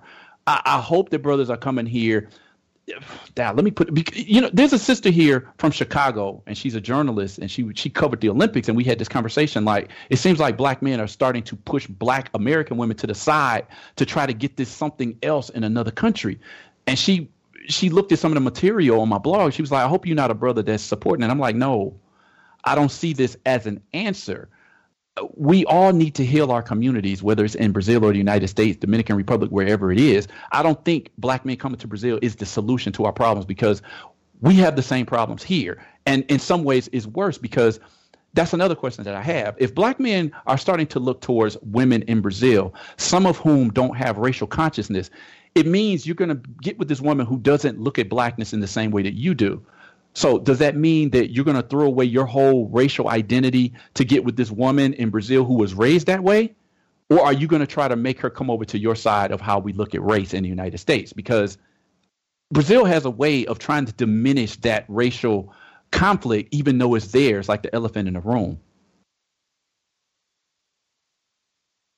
Which way, black people? That's my question. I got you. Yeah, I totally agree with you. My second question for you is because you said earlier that you have some black people in Brazil who they consider themselves to be white. Mm-hmm. Is that legally they're legally able to do that, or is that just something in their mind? Man, excellent question. It's excellent. Let me touch on that. I grew up, like I said, my people are from Georgia, but I grew up in Detroit. So I'm accustomed to all types of different black people, from high yellow to, blue black. We call it purple black. Some people say, brown paper bag brown, regular brown, whatever you want to call it. So I'm accustomed to all different types of black people. But here in Brazil, like I said, what we call embranquecimento, in English, it means whitening. The ideology that you should want to whiten your offspring so that they can have a better life. So a lot of black people here look to have children with whiter people. Now, I've lost track on how many people I meet, not only in Sao Paulo, but also in Salvador, other parts of the country, where in my mind, these people have light skin, but they have clearly black features. I'm talking like Tom Joyner, he's high yellow, but you just see the blackness in his face, and they'll look at you like with a straight face, like, yeah, I always consider I'm white. And I'm just like, okay, look, I can't tell you what your racial identity is, but in the United States, people would just consider you a light-skinned black person. Now, to add to that, when children are born in Brazil, this is something that in my day, this could never happen in the United States. If you have black parents, or even one black parent, you were classified as black in the U.S. In Brazil, if you have one white parent, you can be classified on your birth certificate as white. There's a category here that's called pardo. Pardo means brown, or it means mixed. It can mean any mixture of different races. There's people here who have the skin color of Michael Jordan, and they have mixed or pardo on their birth certificate. So the how can we say, the measuring stick for whiteness is much bigger here, because everybody wants to fit into a lighter category. So it's not about being legal, because some people are born with one racial category on their birth certificate, and as they grow up, they might identify themselves as black, or they might consider to quote unquote pass as white. So it's not about the legality about it. It's the point of, people prefer to have a whiter classification if it is possible. And even if you have certain African characteristics in your face, and you have a certain kink to your hair, people will still push you. Well, if you straighten your hair, you can be white. So why don't you just straighten your hair? I have stories in this family that I'm in right now where the girl, I grew up around light-skinned people, and my mother, I know black when I see it, and she just sees herself as white, and it's just like, I have to laugh. I'm never going to confront her on her racial identity because that's her choice. But at the same time, it's like, wow, this is why I say sometimes Brazil, racism is much more effective here. Yeah. Well, let me just reword that. The people who are obviously would be a light-skinned black in America, but they walk around Brazil and carry themselves and I guess act as if they're white. Are the white people accepting them as white? Man, that's a tripped out question. Here's the thing. If you're a light-skinned black person, you have kinky hair, but you straighten it. If you have characteristics and manners that are associated with whiteness, they will give you a pass. They'll push you into the white category, even though they can look at you and say, well, we know he's not quite or she's not quite white. What's going to happen is that if you identify too much with your blackness, you bring up affirmative action, you talk about there's no black people on TV or something like that, then they're going to throw up that the fact that you have what's called a foot in the kitchen. And when people say you have a foot in the kitchen here, that's saying, look, you have light skin, but we know you have African ancestry and you need to recognize your place. So what I'm saying is if you act a certain way, carry yourself a certain way, and make it clear that you want to pass, some white people will accept you into their circle, even knowing that you have partial African ancestry. And my very last question, and Gus, thank you for letting me get these questions in, is do you think that you, being an American and knowing that, financially you're having hardships or in Brazil, and it's a lot different here, you have opportunity to make a lot more money.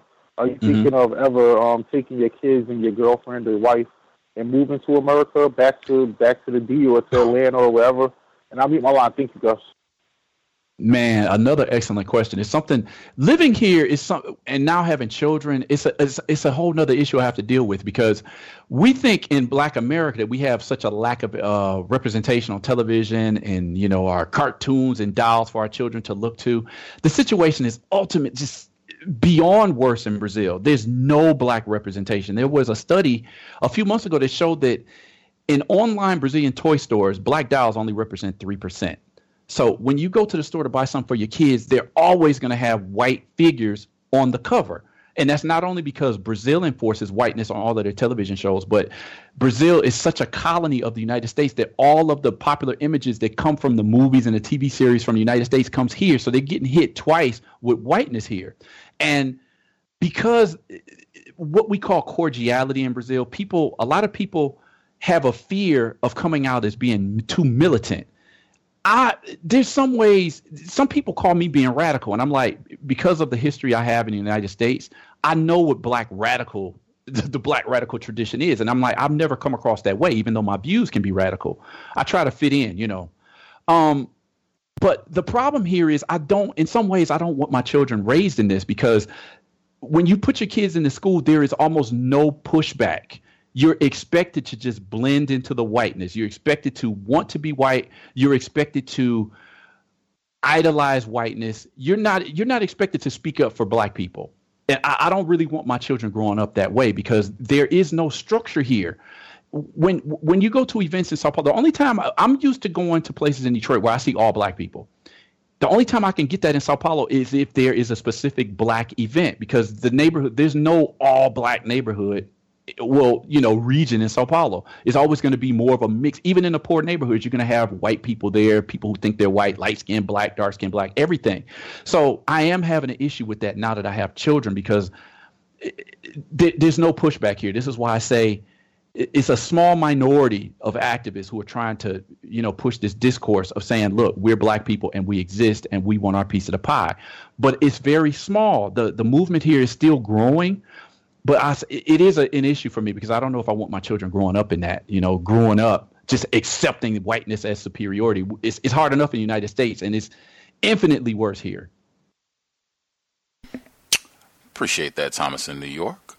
Caller at 7722. 7722, did you have a question for Marquise, founder of the Black Women of Brazil website? Yes, greetings to the host and to the guest. I have really enjoyed your website over the past maybe 8 months or so. I found it, I think, first with the article about the I can't pronounce her name, Sister Nayara Justino. I believe that's where I first saw the article and kind of found your website. The couple of questions that I had were as follows. Kind of touched on it on the last piece. When you look up the CIA and the Wikipedia as far as the demographics of Brazil, they say that there's only 7% classify themselves as black. And you kind of touched on it when we know that there's millions, and that's been known throughout the diaspora. There were millions of African people in Brazil, but where's this Pardo, this brown, this 43%, and how is this affecting as far as the racial classifications? Just when people say there's only 7% black, what are they trying to do there? Well, I mean, what are they doing there? Man, I'm glad somebody brought that up because that's another topic I wanted to discuss, the idea of classification and identity. Here's the thing. There are a lot of white people here who want the black population to be diminished to only black, to only that 7 or 8% that you're talking about, because those are the people who choose the category preto. Preto means black. Okay. Now, the difference that you're talking about is the term pardo can be loosely translated as brown or mixed. But what happened is that over 30, 40 years ago, the black movement here discovered that when you look at social economic statistics here, what you call black and brown are almost exactly identical in every quality of life vis-a-vis the white population and in terms of disadvantages in comparison to white people. So they came up with the idea that says, look, the blacks and browns here constitute the black population. But there is I cannot deny that there is a problem with that, because outside of Brazil, even inside Brazil, the movement here has said, look, Brazil has the largest black population outside of Africa. But when African Americans come here, they might be in for a bit of a surprise. It depends on what you constitute as black, because on the one hand, if you only constitute people who are, say, the color of a Denzel Washington, then it's clearly not going to be 54% black here, because a lot of those black people, let's say there's 105 million black people here. But if you're a person who says, look, we don't classify mixed as black, then it's not going to be 54% black. It's only going to be those 7% who consider themselves and define themselves absolutely as black rather than pardo. So this is a war going on. Like, okay, which side do you go with? Do you go with the person who has light skin and loosely curly hair who identifies as black versus the black person who has brown skin but does not identify as black? So it's not an easy question to deal with. Do you prefer to go by racial classification, by what people define other people as, or is personal identity more important?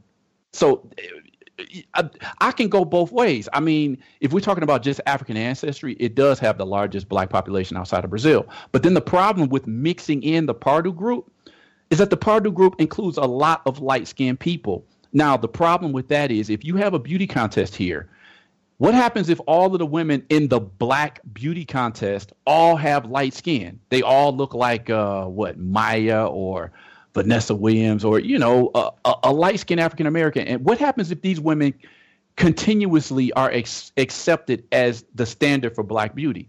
That's the problem with the classification, with all blacks and browns being under the category of blackness. It depends on how you look at it. I clearly say it's far more than 8%. But it's really hard to say, because what you consider black and what that person considers black could be completely different. And then we're not even looking at the white aspect. A lot of the white people, 48% of white Brazilians are classify themselves as white in this country, 42, 43%, 48, whatever it is. And a lot of those white people would never pass as white in the United States. They might pass as white in Brazil and in Latin America in general. So I don't think we can actually have a complete concept of what the percentages are of race in Brazil, because it all depends on the eye of the beholder.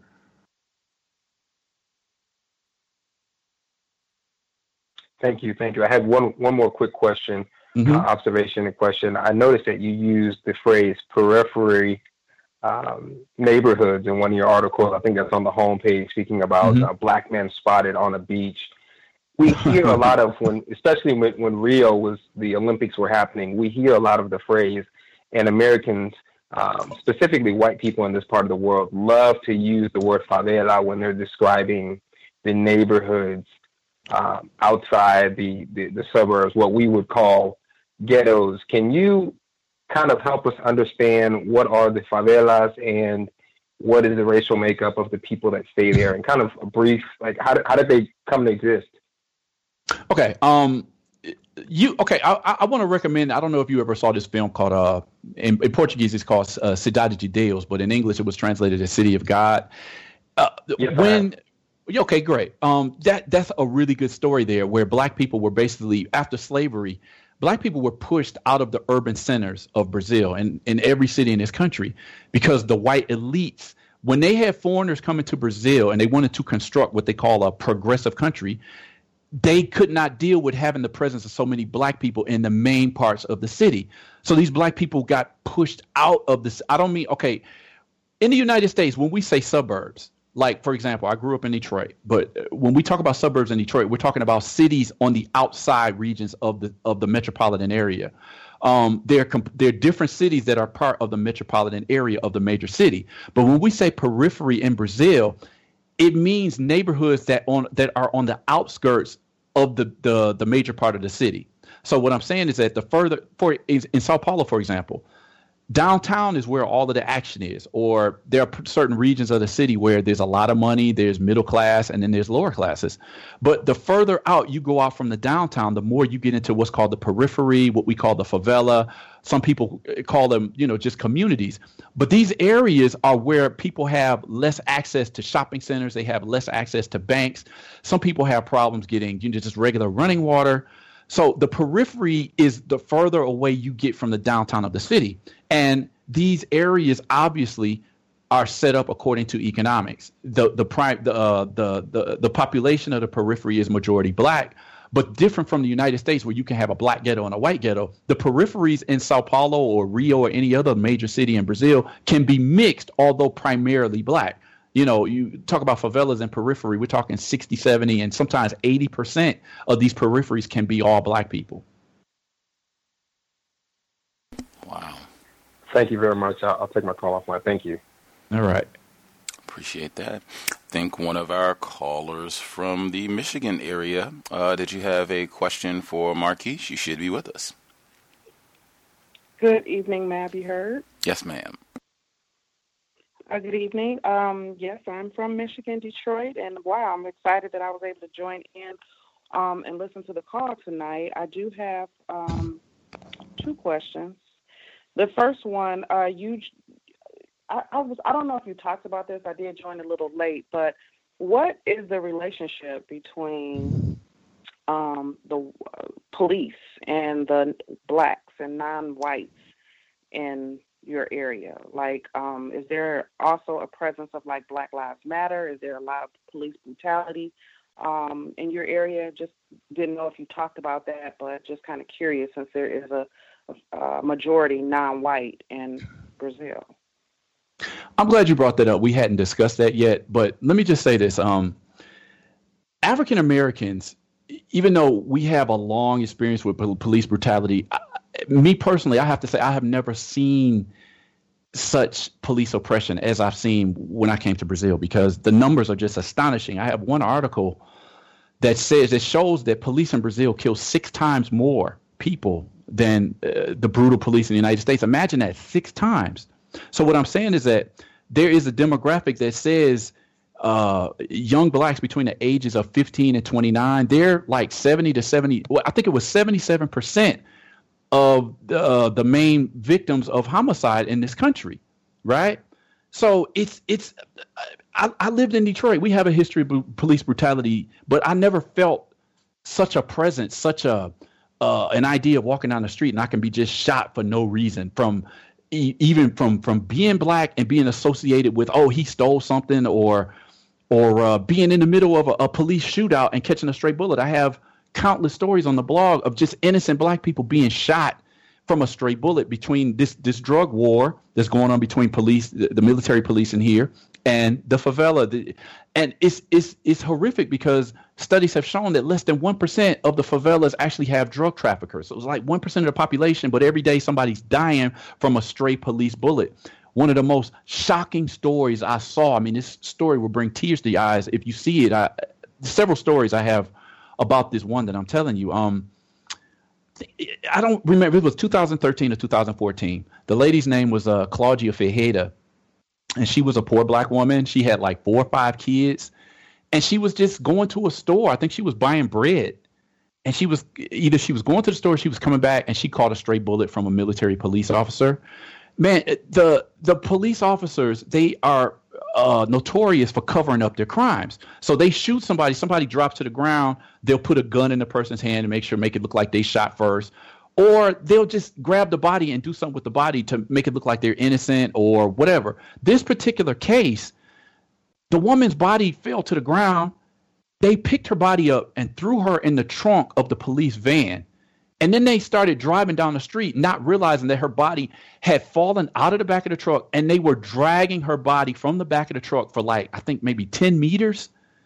It was one of the most horrific things I have ever seen. It made the black movement here was just completely outraged because it was caught on video. So it was the same thing, kind of like when we said 20, 30 years ago, like police brutality has been existing in black communities for forever. But now we have video cameras so we can actually see what's happening. So there's no comparison between just Sao Paulo and Rio. I did a report some years ago that showed just between Rio and Sao Paulo, the police in Brazil killed more people on the whole than the entire police department of the United States in a period of 20 years. So there is no comparison. It's just off the chart police murder in this country. Wow. Yeah. Wow. Well, my next question, and you pretty you shared a lot about the interracial marriages and relationships that take place there, which definitely adds to the confusion of racism, white supremacy. So my question to you is, just in your experience, who do you think is most confused about racism, white supremacy, white people or non-white people in Brazil? Wow, most confused. You know, the thing about this is that I get the feeling that white people know that they have a prominent position in this country. The thing about white people in this country is that they will be openly racist, and they just don't like being caught being openly racist. I have a number of articles where you see white people, you know, they call a black person a monkey or just some sort of racial insult. And when they get caught, that's when they want to throw a jacket on top of their head. So what I'm saying is white people know. A lot of people, black and white, are living in denial in this country because nobody wants to be compared to the United States. Throughout academic studies dating back to the 1940s, Brazil has always had the upper hand as far as image and the idea of racial harmony, and nobody wants to break that. It's like an unspoken rule. Like we're all equal.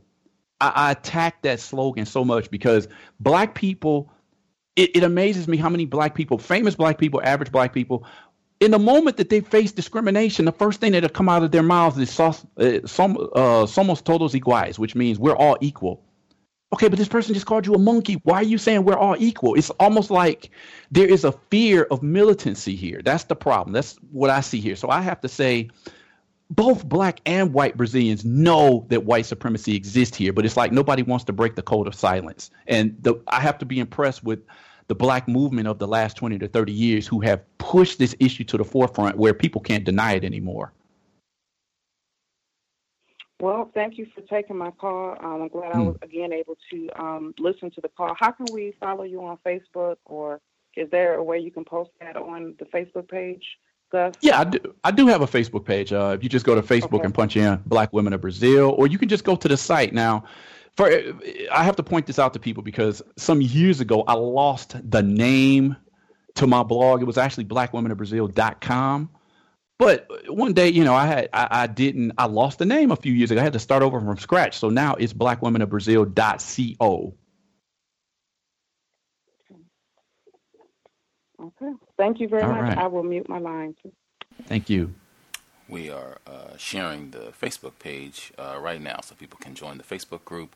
It is linked on the website. So if you go to the website, you'll see the little tag on the right side of the page, and you can access it that way. But we'll post the Facebook group as well, so you can have it both ways. The person, this is Roz. Did you have a question for Marquise? You should be with us. Greetings to you, Gus, and greetings to you, Mr. Marquise. Thank you very much for being on the show. It's really great to hear what you have to say. My first question is, have you ever seen a documentary called Black in Latin America? And there was one specifically on Brazil done by Henry Louis Gates. Sure, of course. I mean, it being into the Brazil thing, I've looked at it from the street level and the academic level, and I'm kind of. I have a kind of, I don't know how to explain the relationship I have with Henry Louis Gates. It's like you have to respect his work on the one hand, but at the same time, there's certain things about mainstream documentaries that are just not going to touch on deep issues. I like that documentary. I can't say that I didn't like it, but I think I would have approached that documentary in a different way than Henry Louis Gates touched on it. How can you? I'm seeing how, looking at how they're trying to promote this idea in the United States of being post-racial and trying to promote more mixture. So Henry Louis Gates can go to Brazil and talk about all these different shades of blackness, light skin, brown skin, caramel skin, dark skin, whatever you want to call it. But he never addresses the issue of why there's such a rainbow of colors and phenotypes in this country, and it's based on white supremacy. Because from the time of slavery here, black people have been indoctrinated. Look, you don't want to have black kids. You need to have lighter kids. Eventually, your kids can become white if you mix enough. How can you approach that fact of miscegenation in Brazil without looking at the origins of why it is happening the way that it is? Without, looking at the power structure of that. It always keeps white people in a safe position in their whiteness, because black people, if they don't come to that level of consciousness, they're going to continue to whiten, and to the point like, okay, how many black people are left in this country? Thank you for that answer. That's exactly the way I felt about quite a bit of his work, but I totally understand everything you said makes perfect sense. My next question is, I'm a person of Trinidadian descent, so I'm very familiar with Brazil itself. And I noticed just growing up amongst Caribbean people who speak Spanish and English-speaking Caribbean people, there's a vast difference between, in my opinion, between how English-speaking black people understand racism and white supremacy versus Spanish-speaking people and their understanding of racism. And you said earlier that racism, in your opinion, was more effective in Brazil. I was going to ask you, what, in your opinion, makes it more effective? I was asked, just posit, would you say that it has to do with the wholesale propagation of miscegenation of the population, coupled with these myriad of racial categories that makes it more successful? Because coming from Trinidad, if you're black, no matter what shade you are, just like in America versus with the Spanish-speaking countries, they all have these 10,000 categories. Thank you. And I have one more question after that. That's exactly how I see it. The Spanish and the Portuguese, they came with this concept of mixing. It's almost okay. Here's one thing that I want to touch on, because I read this book 25 years ago. It was one of the books that led me to my awakening. Black people come into this certain awakening at some point in their lives in the black struggle. But I had to revisit this when I read Chancellor Williams' The Destruction of Black Civilization. I read that in the 90s. But you know how sometimes you read a book and sometimes you miss things, sometimes you don't focus on something, and after years you kind of forget it. But it came to my attention again where I needed to read that book again because of something some people were saying on YouTube. And when I got to the section about the mulatto in that Chancellor Williams book, I was like, wow, this explains Brazil perfectly. I already have an idea who created this idea of mixing the people, mixing the races. I already have an idea who's behind all of this. But it is exactly what keeps black people in this place here. When you have so many different phenotypes and you have so many people that continue to perch whiteness at the top of the hierarchy, some people are just like, I'm not dealing with you Negroes. I'm trying to whiten myself. I mean, there's studies out here that just tells us, like, look, there was a woman that I was talking to a few years ago, and she was telling me about a black family here. And the mother was a dark-skinned black woman who had a child with a white man. Her daughter came out, with the mixed look, loose or curly hair. And she indoctrinated her daughter to marry a white man. You got to marry a white man. We have to whiten the family. I mean, blatantly. Her daughter went to Italy and married a black immigrant from Africa.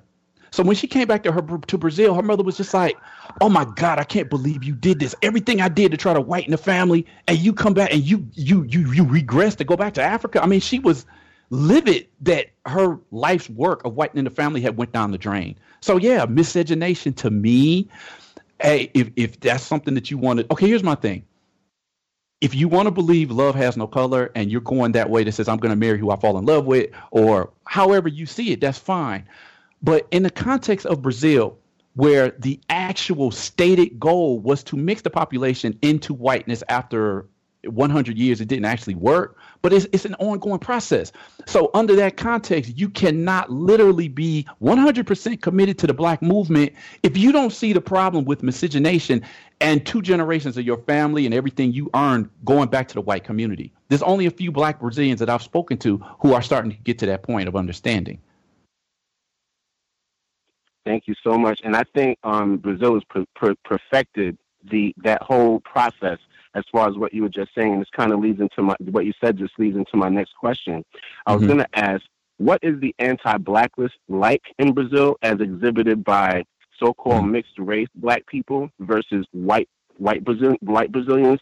The reason I ask is when you brought up the issue of police brutality, which I'm well aware of in that part of the world, the vast majority of these police officers that are killing black people, a lot of black males specifically, are basically lighter-skinned Brazilian people. I don't see many white officers, so I just wanted to know, how is it, would you say that that buffer class is more abusive towards the dark-skinned Brazilians than the white Brazilians, according to your experience? Or like, what is that like? Thank you so much again for being on the show. I hope we can get you back on again. I'll mute my line. The stories that I get from the streets and from the material that I read online, it's another problem that we have to deal with, because I have a number of articles on the blog that's talking about this idea of segregation on Rio's beaches. Like middle upper class white Brazilians, they make it obvious, like, you black people don't belong here. Go back to the periphery. We don't want you here, right?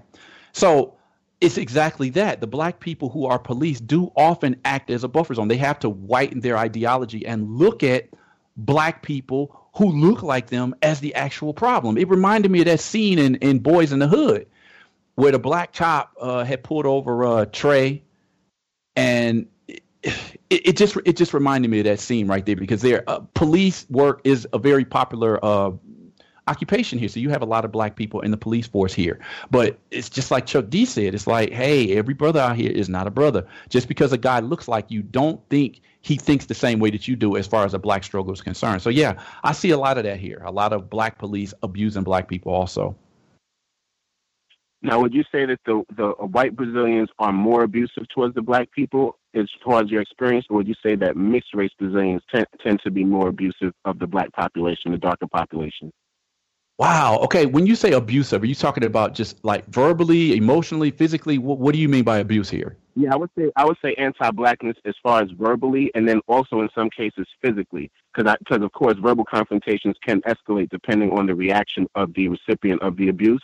So I was just wondering, is the verbal altercations between, let's say, the lighter strata more? Would you say they're more abusive towards the black population from what you're hearing or experiencing? Or would you say the white Brazilians are the most abusive, and let's say the mixed race ones are piggybacking off of what they see white people doing? Wow, that's funny. That's kind of the way I see it. Again, I have to go back to the Chancellor Williams book, because you can't identify all quote unquote mulattoes as being anti-black. But without this engagement in black consciousness, oftentimes the quote unquote mulattoes, pardos can be just as racist as the white people. I have another issue that has been rising in the black blogosphere in Brazil in recent years is the idea of colorism. Of course, African Americans are, we've been aware of this issue for a long time, but it's a conversation that's happening more and more in here. And you'll see a couple of articles on the blog that's talking about black on black violence, black on black racial insults, black people calling other black people monkeys, in the same way that black people in America call themselves niggas.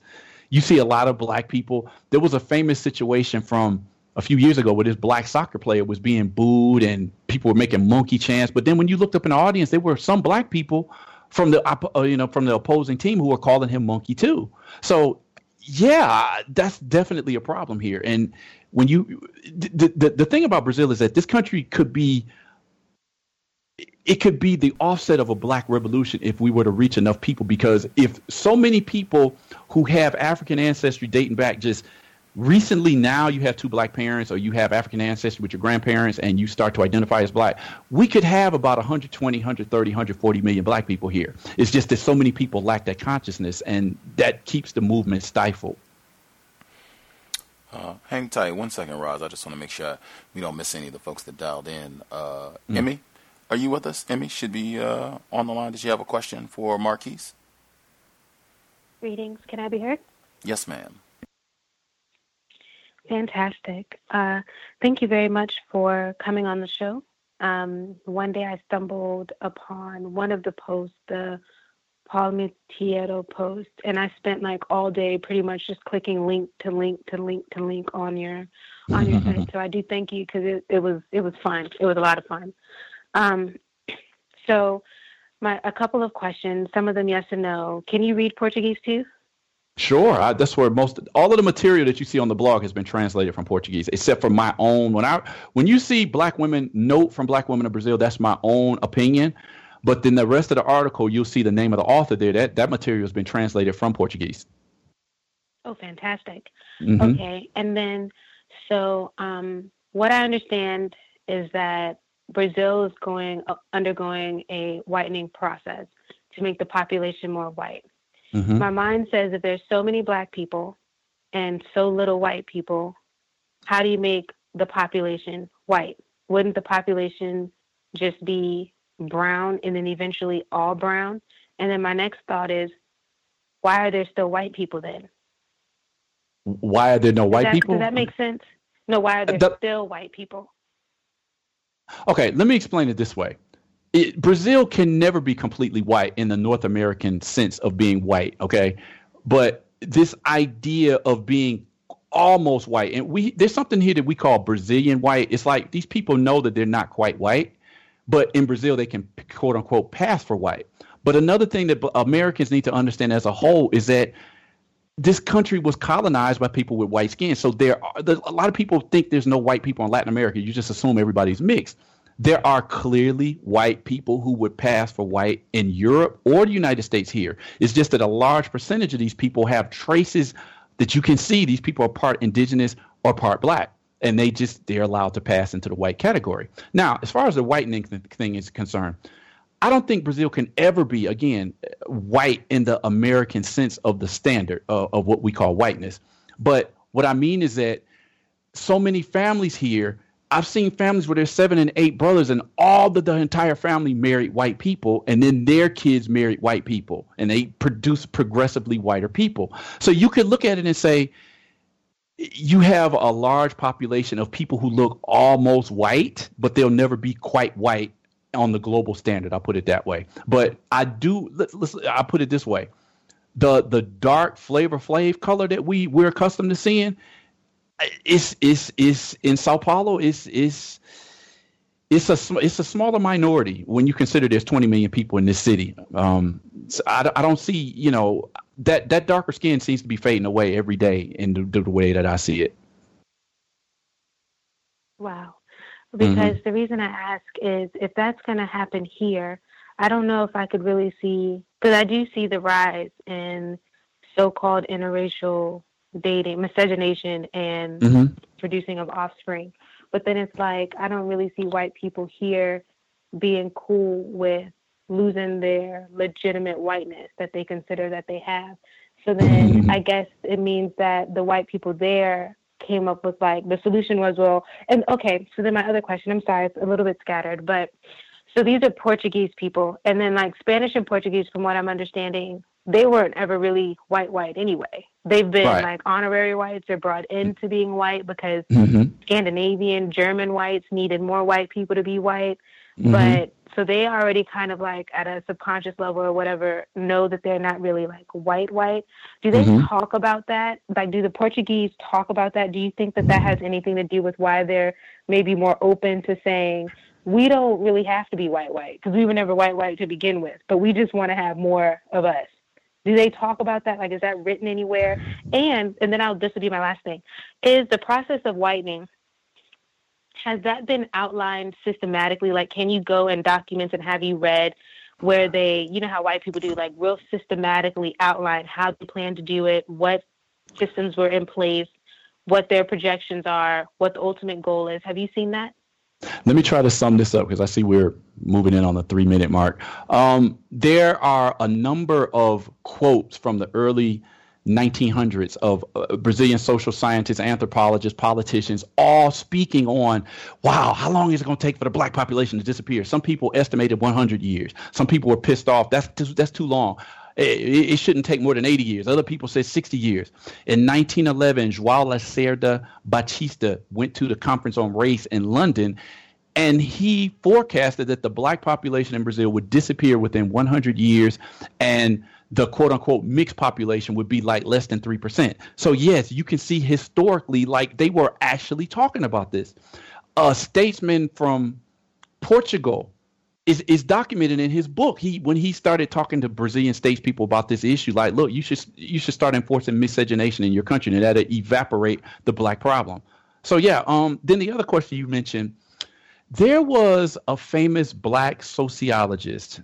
His name is not coming. Alberto Guerreiro Ramos, and he spoke about the pathology of the white Brazilian. And part of that essay is speaking on how some white people know deep down, like, I'm not going to be accepted white everywhere. You know, it's kind of like a Brazilian thing. It reminded me like of a lyric from a DMX song where he was just like, you know, your skirt is showing. We know what you really are. So, yeah, people know this. It's just like within the Brazilian circle, like, look, here we're passing for white and we're going to claim all the privileges that come with it.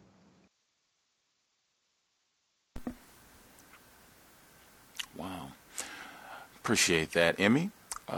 Last caller, I think this is our caller in Alabama, 9828. Did you have a question for Marquise, founder of the Black Women of Brazil website?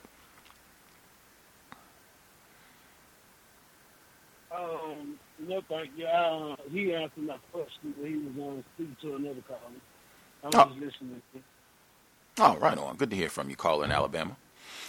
We had a person, he wrote in his question, who is responsible in Brazil, or rather, who is responsible in the area known as Brazil for defining who is classified as black?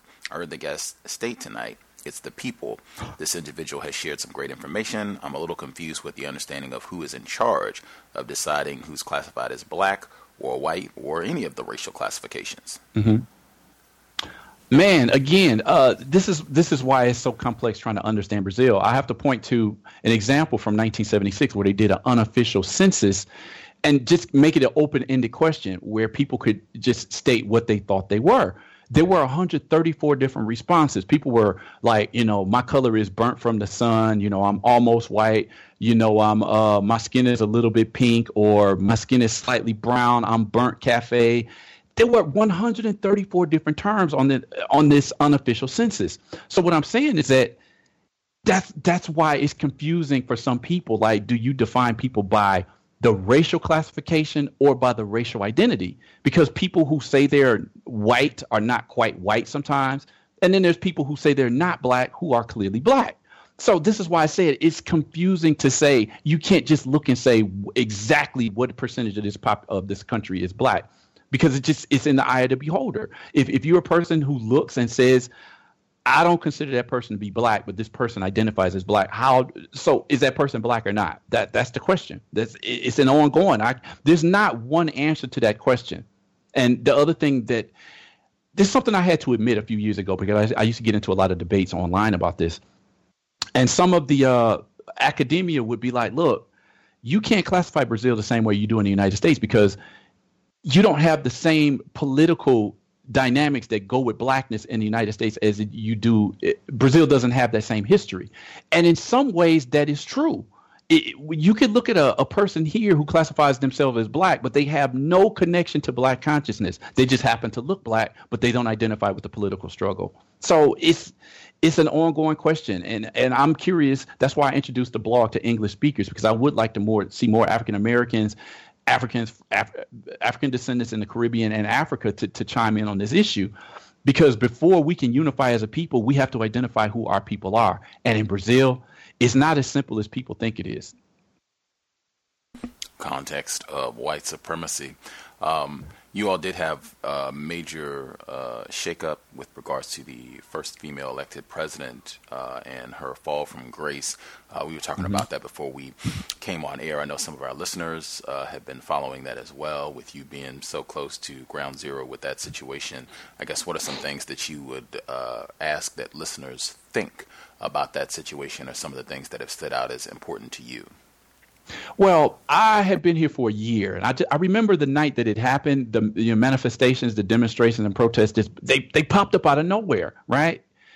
And I was just like, we talked a little bit about a certain topic before we went on the air. I'm not going to get into that right now. But the point is, when I discovered it, I'm just like, how does the hundreds of thousands of people just hit the streets all over the country? It started over like a 20-cent raise, 10 or 20 cent raise in the bus fare. All of a sudden, thousands of people in the streets. And then I come to find out years later that this was completely United States sponsored. The current president who took over from President Dilma was her vice president. And unlike the United States, where your president and your vice president are from the same party, in Brazil, it's not like that. You can have a vice president and a president from two different parties. And the two parties that were from Dilma and the current president, Michel Temer, are from opposing parties. They're like the Democrats and the Republicans, right? So when I looked behind the curtains, I was like, wow, it was almost like the same sham. You know, people might find that controversial, but when I look behind the curtains of Black Lives Matter and I look behind the curtains of Occupy Wall Street, I see the same fingerprints that did the same thing in Brazil. This was a coup that took place from outside of Brazil, and key political figures played a part in that undermining of the Brazilian president in order to cover up their footprints in one of the biggest scandals in Brazilian history. So I still look at this government as being illegitimate, but one of the main reasons why I see the earmarks of saying that this is not a legitimate movement, because people believe, oh, Brazilian people woke up, we took to the streets and took our government back. Like, And one of the main reasons I say that is because one of the main the protests were from a number of issues, because the party of Dilma had been in power since about 2002, and it was the first government that actually was trying to make to bring black people and poor people and try to give them a bigger piece of the pie. And the middle and upper classes, they rejected that. They never adjusted to that. The issue of affirmative action is still a big issue here. You have countless white people self-identifying as black, even though they've called themselves white all their life, to get into college on affirmative action. That's a whole nother issue. But the telltale sign that the manifestations were a sham is that if people took to the streets over 20 cents, the governments across the country says, okay, we'll keep the bus fare the same. But then several months later, they spiked the bus fare up by 50 cents. And then here in Sao Paulo, it went up another 30 cents. So after the manifestations, bus fare went up by a complete 80 cents, and there was not a peep from the people in the streets, which shows me it was a complete setup. Fascinating. I know when we talked about this before with Dilma Rousseff, the disgraced, impeached president, I was struggling with that racial classification. Now, do you know, is she someone who identified as white or not white? I've never heard Dilma identify herself as either, but most people accept her as white. I don't think there's anybody here who says she's not white. She's, from what I understand, her father was, I think he was a Bulgarian Jew, if I'm not mistaken. Her father was from somewhere in Europe. I think he was I think he was a Bulgarian Jew. She was a former communist at the time also. There's never been a question about Dilma's. I've never looked at her as anything but a white woman. Wow. Okay. Fascinating. I am sure. I feel like it would have been great to have you on during the Olympics, because that was a whole nother conversation. You all have some great articles. Anything you want to get in briefly on the Olympics? You know what I was impressed about with the Olympics, even though I'm not going to get into this issue here because it's it leads into a whole nother topic, but.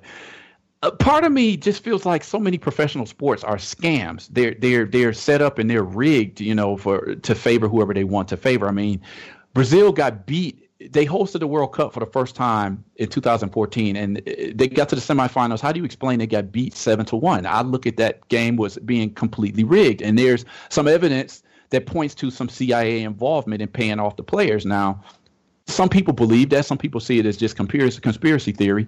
But I'm looking at professional sports. It's all a sham nowadays. But I even feeling that way, I was happy to see so many Afro-Brazilians represented at the Olympics. There were, I don't know, maybe 7 or 8 people who won either gold, silver, or bronze medal. I was pretty happy to see that because even in the before as the Olympics was building up, I was just disgusted because all of the TV commercials was coming on. You saw 95% of white people. The people who were being seen as being favorites in the Olympics, they were getting all the spotlight, and those were mostly white people.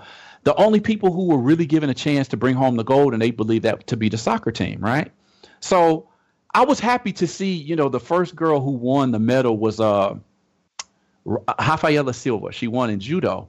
And racism even goes back in that, because when she got beat in London for an illegal hit during a match, these people insulted her. They called her a monkey on Twitter. And it was pretty ugly. So that was my biggest post of the year.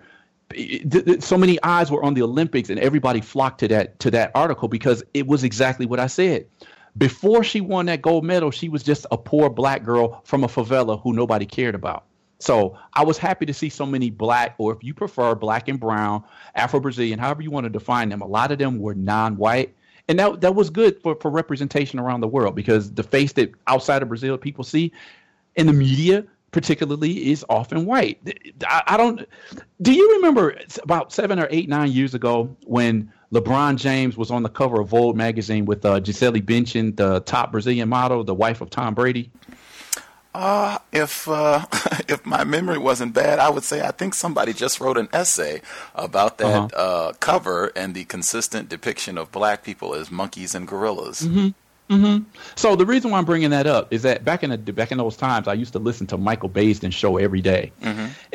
And that was the topic of the day. People were chiming in on the Gisele LeBron James cover. Now, we already know, because of the history of interracial relationships, why that caused a stir in the United States, whereas in Brazil, it would be kind of looked upon as, it's a black man with a white woman, he's trying to improve his life. Whereas in the United States, it's like, oh, you got to have a black man on the cover with a white woman, right? So it's a completely different response.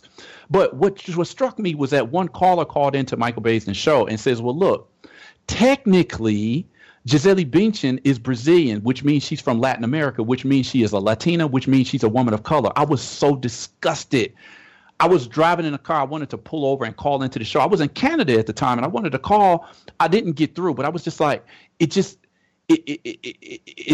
filled me in again on how Americans have such a confusion over this idea of race, identity, and nationality. Gisele Bündchen, her name is of German descent. That is clearly a white woman. Who's going to tell me that just because she was born in Brazil, she's not white? That's the whitest woman in Brazil. There's plenty of white people who look like Gisele Bündchen. So we need to get over this idea that all people in Brazil are mixed, because no, you have white people, you have black people, you have people who are mixed that look leaning more towards the black side. You have those mixed people who are indefinable. You have those mixed people who look a little bit more white.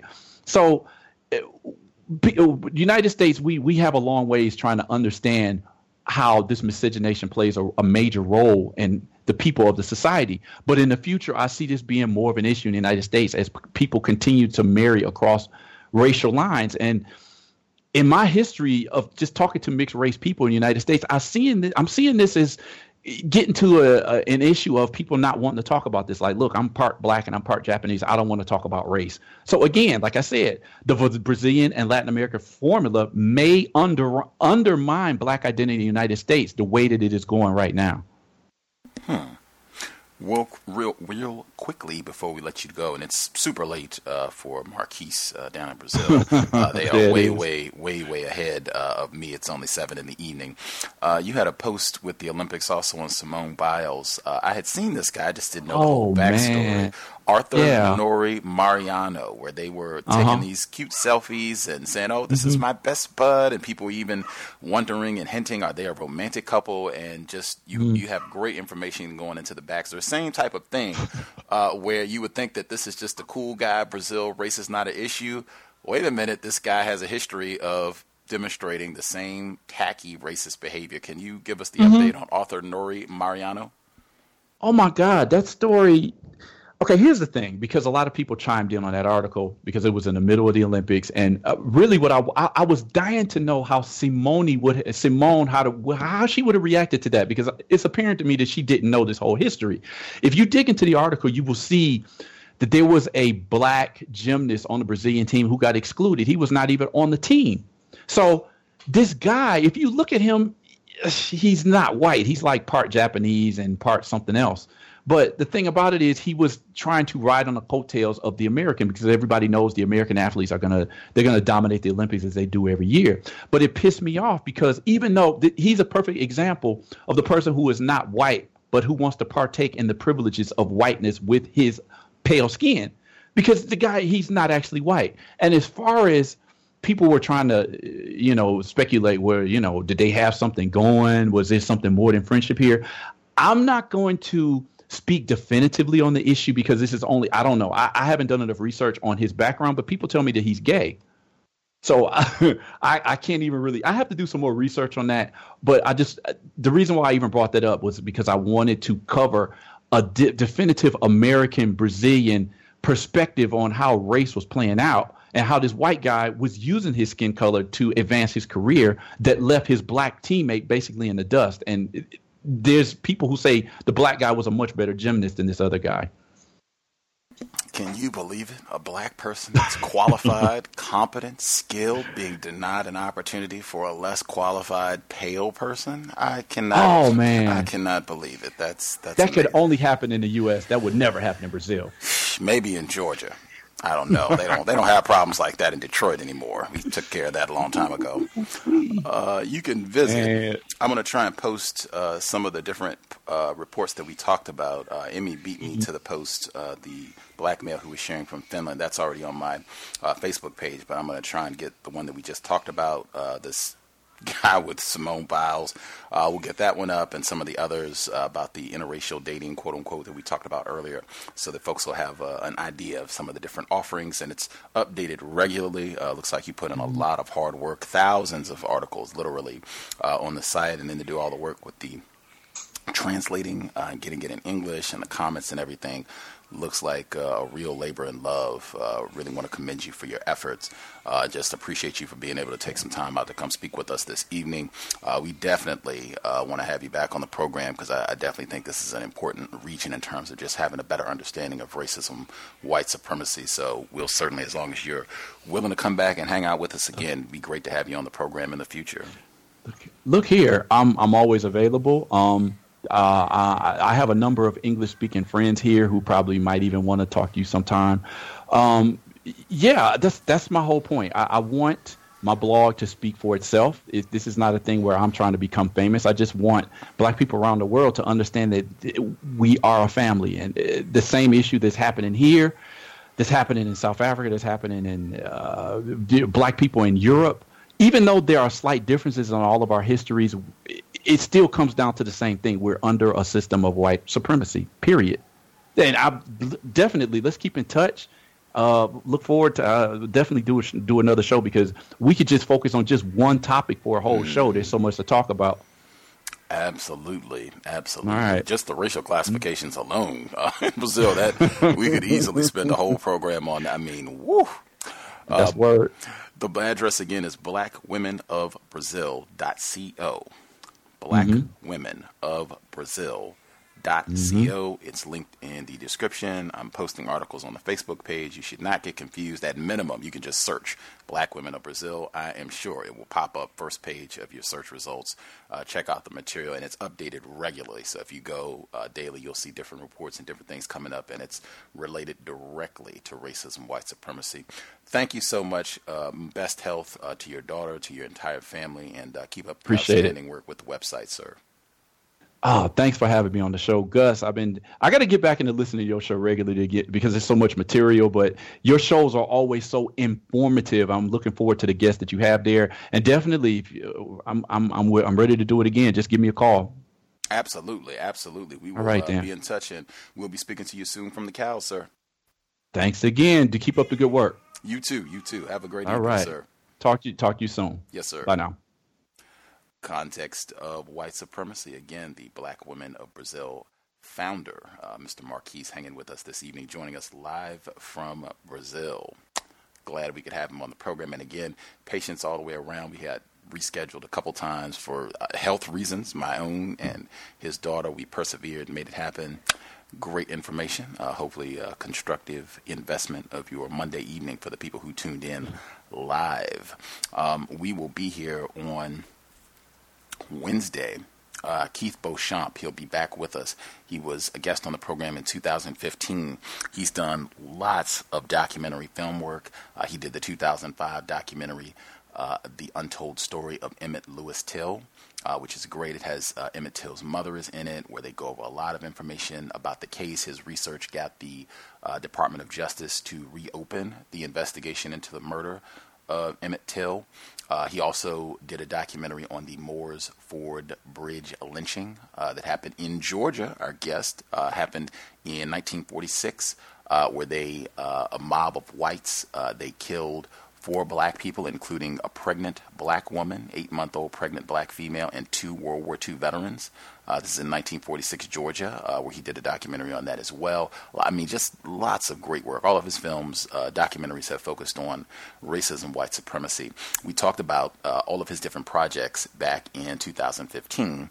Timothy Tyson, suspected racist, just did a book on the Emmett Till murder, and he mixed like the feature of the book, Carolyn Bryant, the white woman who lied and said that Emmett Till whistled at her or tried to rape her or whatever, he did reckless eyeballing and warranted him being tortured and killed.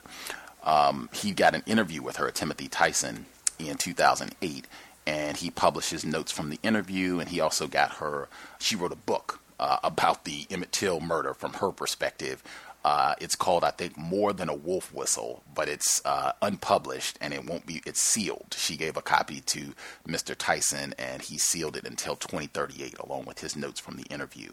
But so he does this new book and she admits to lying about the accusations of what Emmett Till did, and she gives a few other tidbits. But I spoke with Mr. Beauchamp about the book. He was not pleased. He said he was angry for a number of reasons. I wrote an article that was published in Atlanta Black Star yesterday, and it touches on a good bit of what his concerns were with Timothy Tyson holding this information for 10 years to put it in his book. He said that, he did not. They had an FBI investigation, was reopened in 2004. They had a grand jury that chose not to indict Carolyn Bryant Dunham in 2007. So, this was very close to that time. He did not apparently go to the FBI or to enforcement officers to divulge his notes or this memoir. He was not pleased about that. He said that Timothy Tyson did not speak with the family. Keith Beauchamp, he worked with Mamie Till Mobley, Emmett Till's mother, for 8.5 years before she died in 2003. He said he's maintained contact with the family and that they were upset that he didn't let them know. Oh, by the way, I talked to this woman who was a party to your son's murder, torture and murder, and she has admitted lying about certain details, and I got this. And he didn't do any of that, apparently, in addition to some other things we'll talk about tomorrow. But it was really interesting. And he said he considers Timothy Tyson a friend. I thought that was fascinating as well. But Mr. Beauchamp, he'll be with us Wednesday evening, same program time, 8 p.m. Eastern, 5 p.m. Pacific. We'll be grand to hear from him again. And as I said, you can check out the article at Atlanta Black Star on Timothy Tyson's new book and some of Keith Beauchamp's thoughts and a few of the sentences from the book as well. Got some help from Emmy on that also, where she went through and did some highlighting and great points also. We are going to wrap things early. I think I can stand maybe 2 minutes if folks have anything they need to say quickly before we wrap up. I have work to do, writing to get done, programs to prep for on the counter-racist grind. Folks have anything they need to get in within the next 120 seconds? Can I be heard? Yes, sir. Thank you, Gus. I just want to say thank you for the guest. I thought it was a great show. And I thought about it, and when he was discussing the fact that skin bleaching was not that big of an issue in Brazil, I thought, yeah, they don't use bleaching cream because their bleaching is all genetic, the way that it's propagated there. And that was something I would have liked to bring up to him because I think he probably would have agreed, but hopefully I'll get the opportunity in the future. Thanks again for a great show. I think you did say something pretty close to that in his response, that's just kind of the way they're carrying out the process, just without the creams, just hopping in dead, accomplish the same effect. Anybody else? Anybody else? Are we good? Got about 60 seconds. If we're good, that's fine too. If everybody's satisfied. Spectacular. I can plug the website again, blackwomenofbrazil.co. blackwomenofbrazil.co. Check out the website. Lots of great information. And as I said, I'll try and post some of the many different reports that we referenced this evening so you can get an idea of the great work offered on the site and place to study. I'm serious about that. Anyone, if we're serious students, professional counter-racist soldiers, you get data, you get intel. With that high population of folks with melanin in that part of the world, definitely a spot that I think, you should at least have a passing interest. If you see a book from time to time on that part of the world, maybe you find a blog, Black Women of Brazil, that you find and you check regularly to see what they're talking about from a counter-racist perspective, but just something that we should be paying attention to. Any spots on the globe where they have a high number of black people, we should make an effort to be, relatively informed about things that are happening there. Anywho, we'll be back on Wednesday.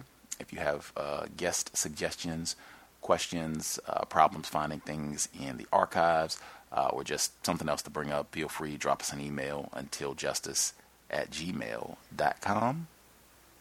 untiljustice@gmail.com.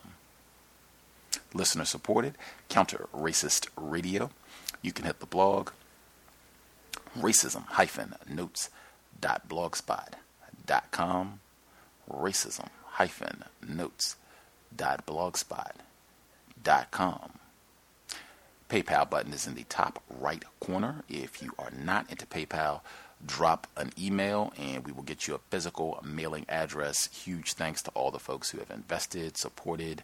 Almost 8 years next week, 8-year anniversary. Hopefully we have helped folks get a better understanding of what racism, white supremacy is, how it works, and at least some minimal things that this is a global problem. Our global Sunday talk on racism will be coming up this weekend. Global problem. There is nowhere to run where you think you can get to this spot on the planet and white folks won't be a problem for you. That is a fantasy that can have devastating consequences. You should check Roy Ottley's book. This is a black male who was upset about racism and ended up in Nazi Germany. Global problem. We'll be here on Wednesday, 8 p.m. Eastern, 5 p.m. Pacific. Mr. Keith Beauchamp. Looking forward. Thanks, everyone, for tuning in. Thanks to Mr. Marquise for sharing a bit of time with us. And we will be back soon. As I state consistently, sobriety would be best under conditions of white supremacy.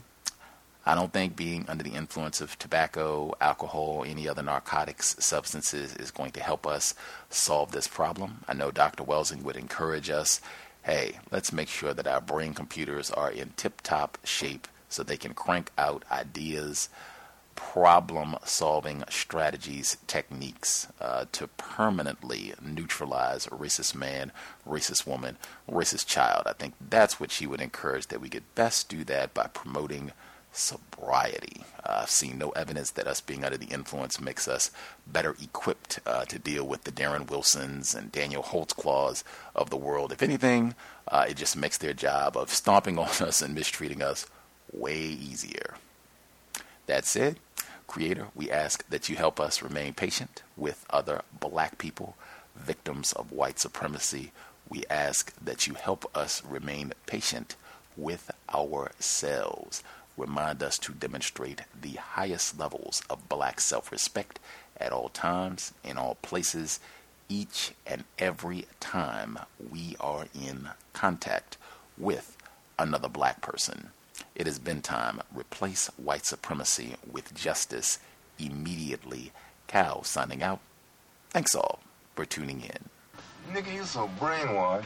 I'm a victim, brother. Problem. You're a victim. I'm a victim of 400 years of conditioning. Shut up. The man has programmed my conditioning. Even my conditioning has been conditioned. Hello, it is Ryan, and we could all use an extra bright spot in our day, couldn't we? Just to make up for things like sitting in traffic, doing the dishes, counting your steps, you know, all the mundane stuff. That is why I'm such a big fan of Chumba Casino. Chumba Casino has all your favorite social casino-style games that you can play for free anytime, anywhere with daily bonuses. That should brighten your day a little. Actually, a lot. So sign up now at ChumbaCasino.com. That's ChumbaCasino.com. No purchase necessary. VGW Group. Void where prohibited by law. See terms and conditions. 18+.